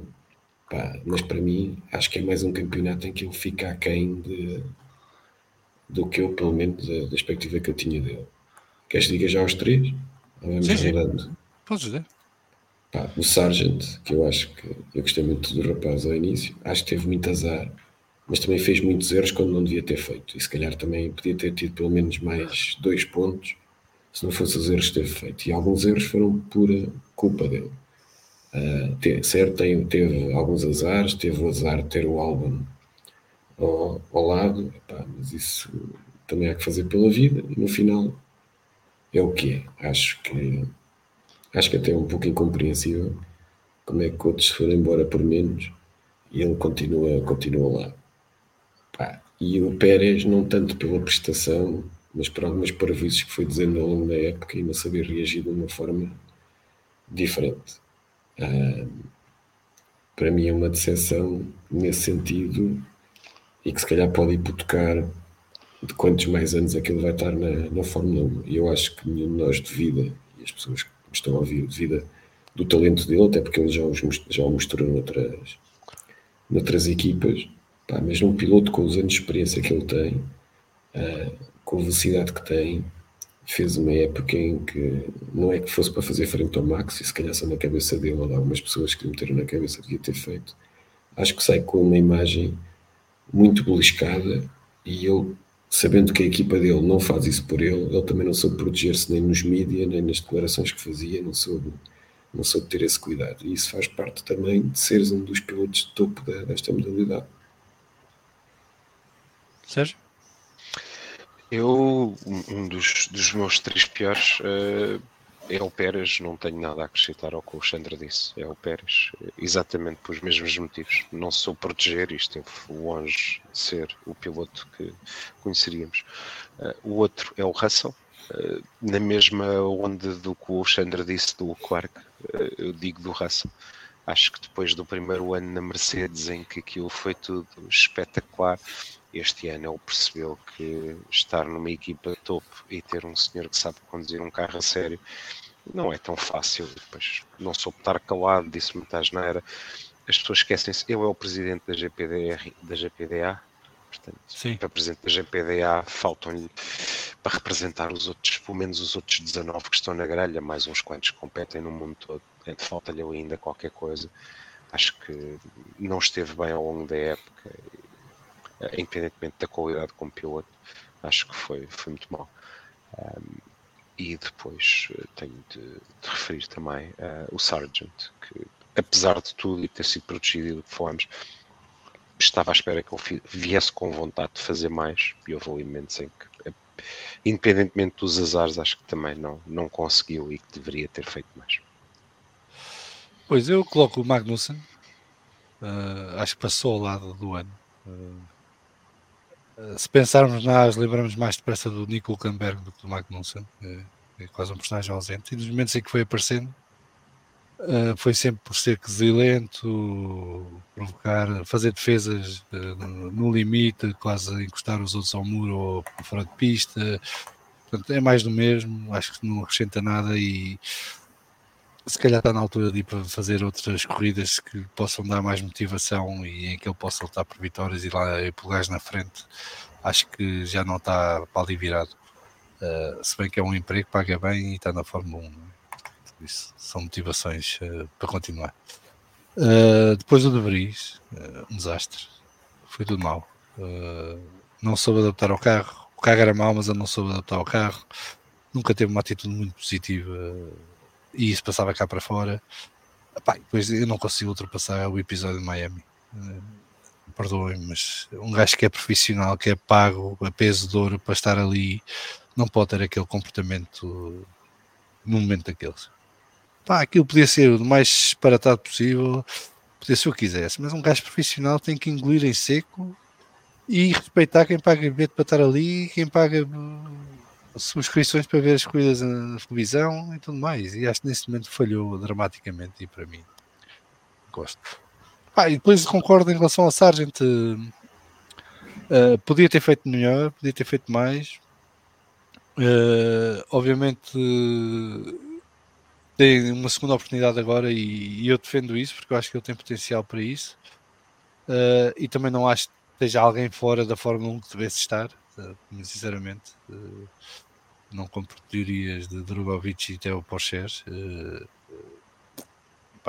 Se bem que o Drogovic, apesar de tudo, parece um gajo de trabalho dedicado e que pode lá chegar e ter bons resultados, mas acho que não acho que seja muito melhor do que o Sargent e que justifica a troca no contexto do Williams, obviamente. Depois daria nota negativa também ao Lance Stroll pelo ano que teve, podia ter feito muito mais, porque aquilo começou horrivelmente com o acidente dele. E obviamente que isso teve um peso, mas depois também se deu sob a pressão de ter ao lado o Alonso, não tanto pelo que o Alonso lhe fez ou deixasse fazer, mas porque ele tentou fazer mais do que se calhar poderia naquela altura, e isso condicionou as performances dele ao longo do ano. No final da época conseguiu recuperar e portanto há que dar mérito a isso, passar pelo momento que ele passou ao meio do ano e pelo, quer dizer, é preciso não esquecer que até puseram o rapaz aí jogar ténis, não é? Quer dizer, isto valeu tudo. E ele na ponta final recuperou e fez boas performances e portanto deixa indicações positivas para o próximo ano de poder estar no patamar que se espera dele, porque ele tem potencial e capacidade para isso. E estar mais vezes na luta pelo top 5 do que a tentar voltar para os pontos, que foi a pecha dele, foi a qualificação sobretudo. Pérez, nota negativa, obviamente, pelas mesmas razões muito parecidas, se deu à pressão de estar ao lado do Max, e seja porque meteu na cabeça que ia lutar com o Max ou porque meteu na cabeça que não consegue lutar com o Max, pouco for.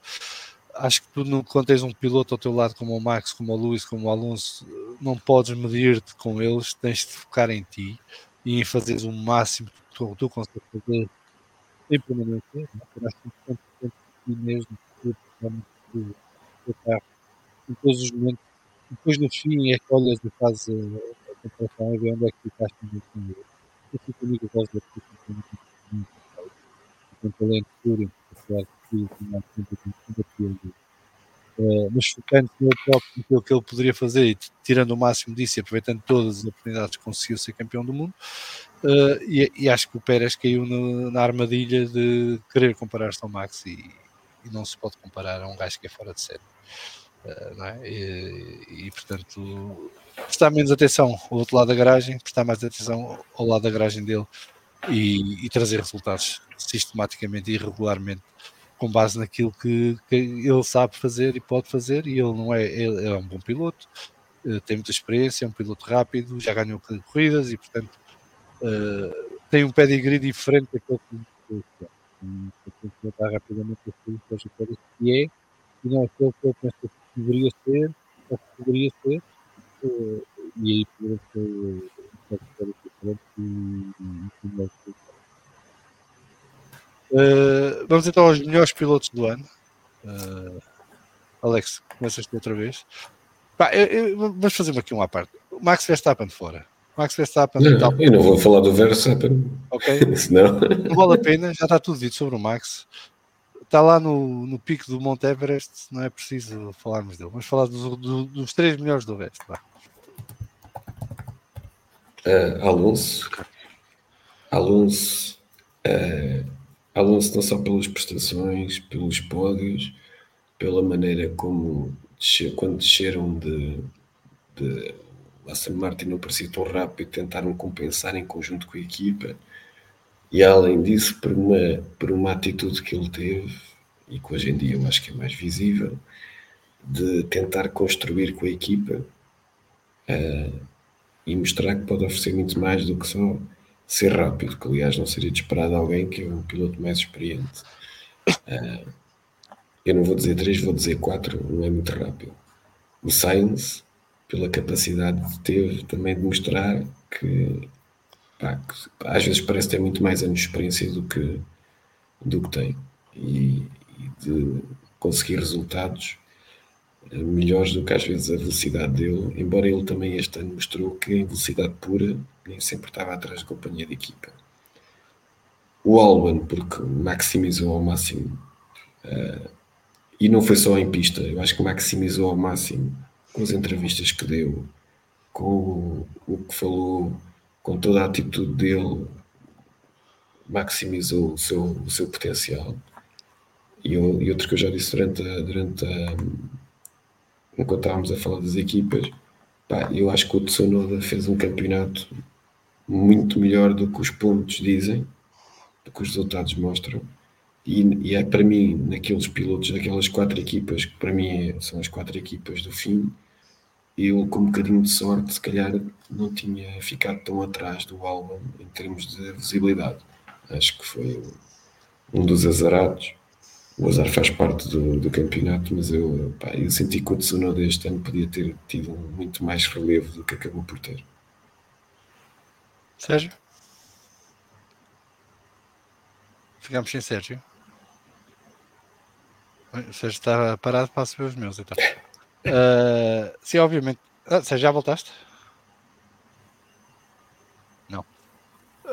Obviamente que nos 3 melhores pilotos tem que pôr o Alonso. E acho que o Alonso este ano falou muita gente que o criticou ao longo da carreira por várias coisas que ele este ano desmontou e desmistificou. Nunca se virou contra a equipa, ajudou o colega de equipa, trabalhou com os engenheiros antes, durante e pós-corrida, criou bom ambiente por onde passou, mostrou o talento inato que tem, mostrou a experiência enorme que tem, conseguiu tirar resultados a cartola em momentos que provavelmente não se esperaria, soube aproveitar as oportunidades quando o carro estava no ponto, soube atenuar os problemas do carro quando o carro estava menos rápido. Portanto, acho que o Alonso tem uma temporada fantástica, e quando ele diz que é ao nível da de 2012, eu, apesar de não achar que foi ao mesmo nível, acho que está lá muito perto. Curiosamente, o Alonso, a melhor temporada dele, para mim, foi uma temporada em que não foi campeão, que foi 2012. E acho que esta temporada está ali no leque das melhores temporadas da carreira dele, a par de 2005, 2006, excluindo 2012, 2010 também foi muito boa. Portanto, nada a dizer. O Carlos Sainz, sim, muito bom ano. Aliás, o Carlos Sainz tem tido boas temporadas desde que foi à Ferrari. Ele começa sempre mais lento, vai crescendo à medida que vai conhecendo o carro e vai aprendendo e vai tornando-se consistente e trazendo resultados. E houve ali uma altura da temporada em que foi o Carlos que aguentou a Ferrari às costas, não é?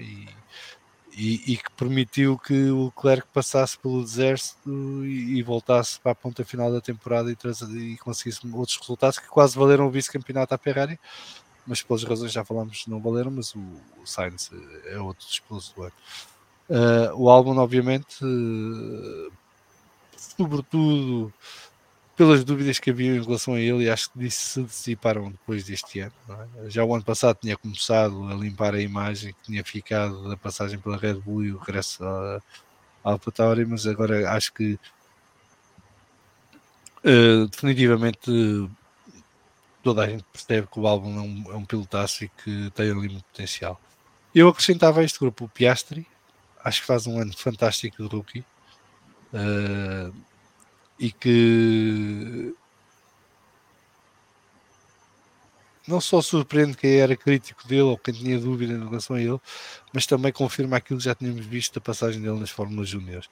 E dá a sensação que com um carro rápido ele vai lá estar. Vai estar na luta, vai estar lá à frente, não vai hesitar e vai ser extremamente rápido. E portanto será mais um piloto que vamos ter a brilhar durante os próximos anos na Fórmula 1. Tsunoda, muito bom também. Muito bom campeonato. E uma palavra para o Lando, que faz um campeonato muito bom, tendo em conta o carro que foi tendo. Eu acho que ele trouxe quase sempre o resultado que o carro permitia. Não cometeu grandes falhas ao longo do ano. Eu não percebo a autocrítica dele. Acho que ele é demasiado autocrítico. E às vezes até me sou um bocadinho a falso. E posso estar a ser injusto com ele. Mas acho que não há razão para ele se sentir tão frustrado e se criticar tanto porque não consegue a pole, ou porque não consegue a ultrapassagem, ou porque qualquer coisa. Porque eu acho que ele sistematicamente traz o máximo que o carro oferece e, portanto, não tem que viver nesse clima de autocrítica, que é saudável sermos autocríticos, mas tem limites. Não é? E acho que o Lando ultrapassa esses limites e é algo que ele vai ter que trabalhar com a equipa e com ajuda profissional, porque estas coisas, se forem... Isto torna-se um vício depois, não é? É uma espiral negativa que depois requer ser alimentada constantemente, e por isso é que muitas vezes me soa a falso, parece que ele está a arranjar pretextos para se autocriticar só para continuar a autocrítica. E não acho que ele se esteja a vitimizar, atenção. Acho que é algo muito pessoal dele e que ele vai ter que trabalhar e ultrapassar. A ponta final do Leclerc foi muito boa. E esse é o Leclerc que queremos ver sempre. E ele vai ter que trabalhar para manter isso independentemente da qualidade do carro. Ele não pode ter comportamentos variáveis durante o ano, tem que ser mais consistente e acima de tudo tem que ser mais autoritário dentro da equipa, tem que saber mandar um murro na mesa e dizer não e ser mesmo não, e a equipa tem que começar a levar mais a sério o pilotar no carro, em vez das situações como aquela que o Sérgio falou de pneus é que queres, macios, então toma lá médio. Acho que há limites. Acho que o Leclerc gosta muito da Ferrari, respeita muito a Ferrari, deve muito à Ferrari, mas quando está no carro em pista, isso tem que se esquecer tudo. Só interessa aquele momento, aquela corrida. E ele aí tem que ser mais líder, mais autoritário e impor-se mais à equipa, e não ser sempre comido de cebolada pelos erros de estratégia e pelas decisões do número das boxes. Posto isto, o Sérgio já está de volta. Sérgio, os teus melhores pilotos. Os 3 melhores, para mim... Podes acrescentar mais, que nós falámos demais. Sim, mas o Piastri, o Albon, por aquilo que já disseram, não há nada a acrescentar ao que disseram, e o Tsunoda, acho que foram talvez as melhores surpresas este ano, e não sendo, para quem me conhece, não sendo todo... Estás mute. Estás em mute, Sérgio. Ups, peço desculpa. Não sei que parte ouviram, então eu volto a repetir. Não sendo um dos meus favoritos, o Lewis, acho que faz uma época a aproveitar o máximo que o carro lhe dá, e a maximizar as oportunidades, e por isso mesmo acaba onde acaba no campeonato, e a Mercedes acaba onde acaba. Acho que não há... Acho que também mérito a quem o tem, e ele já não precisa de muito, porque já é 7 vezes campeão do mundo, mas acho que faz uma época muito boa com o material que tem, e de acordo com o que era o espírito na equipa. Muito bem, está feito o nosso balanço da temporada 2023, aqui não vamos falar de fundo. Foram quase 50 semanas de podcast. Este ano tirámos mais férias que normal, ficamos pelos 40 e muitos episódios. Muitas conversas boas e longas, muitas discussões e debates, muita troca de opiniões, sempre com respeito e com amizade e com admiração entre todos, porque de facto é um luxo podermos falar daquilo que gostamos com pessoas que gostam tanto ou mais que nós do mesmo. E o Manel tem aqui uma pergunta. A pergunta é: o Max no Mercedes este ano fazia melhores resultados que o Hamilton? Querem cair na provocação? Sérgio, queres responder? Depende de que Mercedes, de que altura do ano, e depende se a equipa o configurasse bem ou não. Eu acho que sim, eu acho que faria. Mas... Muito bem. Por acaso eu pagava para ver. Uma boa resposta para isso. O Max já andou muitos anos a picar, a morder os pés, os tornozelos a outra com um carro que era ligeiramente inferior ao carro mais rápido. Portanto, se calhar tem mais experiência em fazer essa função. Muito bem, está dado aqui o mote. Estava então eu a dizer, foram quase 50 semanas de podcast, muitas conversas, muita troca de ideias, de impressões, grandes momentos também, rimos, chateámos, houve tudo aqui, não só no de Fórmula 1, como também no WRC, no da NASCAR, no do WEC, do MotoGP e em todos os espaços que fomos fazer de Fórmula E. Foram muitas horas, centenas de horas ao longo do ano, e muito obrigado a quem participou aqui nos vários painéis e que veio ao podcast e falou connosco. Muito obrigado também aos convidados como o Filipe Albuquerque, o Henrique Chaves e outros que se juntaram a nós ao longo do ano, o João Carlos Costa, o Pedro Nascimento, o Pedro Ricardo Martins, o Sérgio Veiga e por aí fora. E muito obrigado também a quem nos chega desse lado e que vai participando no Fórum TCF, nos vai mandando mensagens, nos vai seguindo nas redes sociais, participa no nosso grupo do WhatsApp, é nosso patrono, muita e boa gente que nos acompanha e que nos motiva também para continuar este projeto. Nós vamos voltar em 2024 para a nossa 5ª temporada de Fórmula 1. Isto é giro porque em 3 anos e meio já fizemos 4 campeonatos, porque o primeiro campeonato que fizemos foi o 2020, que foi em 4 ou 5 meses. Nós começámos em junho, o campeonato começou em julho, portanto vamos começar a nossa 5ª temporada para o ano. O podcast para aqui em 2023, regressa então no dia 10 de janeiro de 2024. Até lá sairá um episódio especial de Uma Equipa, um Carro, um Piloto sobre Gerhard Berger. Esse episódio ficará disponível para as nossas e os nossos patronos na próxima semana. E depois, um bocadinho mais tarde, ficará disponível nas plataformas de podcast habituais. Sérgio, Alexandre, muito obrigado pela companhia e é sempre um gosto. E Alexandre, tu vais com prenda de Natal para casa hoje, portanto, já estás em casa, agora só falta a prenda de Natal chegar. E nós voltamos então no dia 10 de janeiro.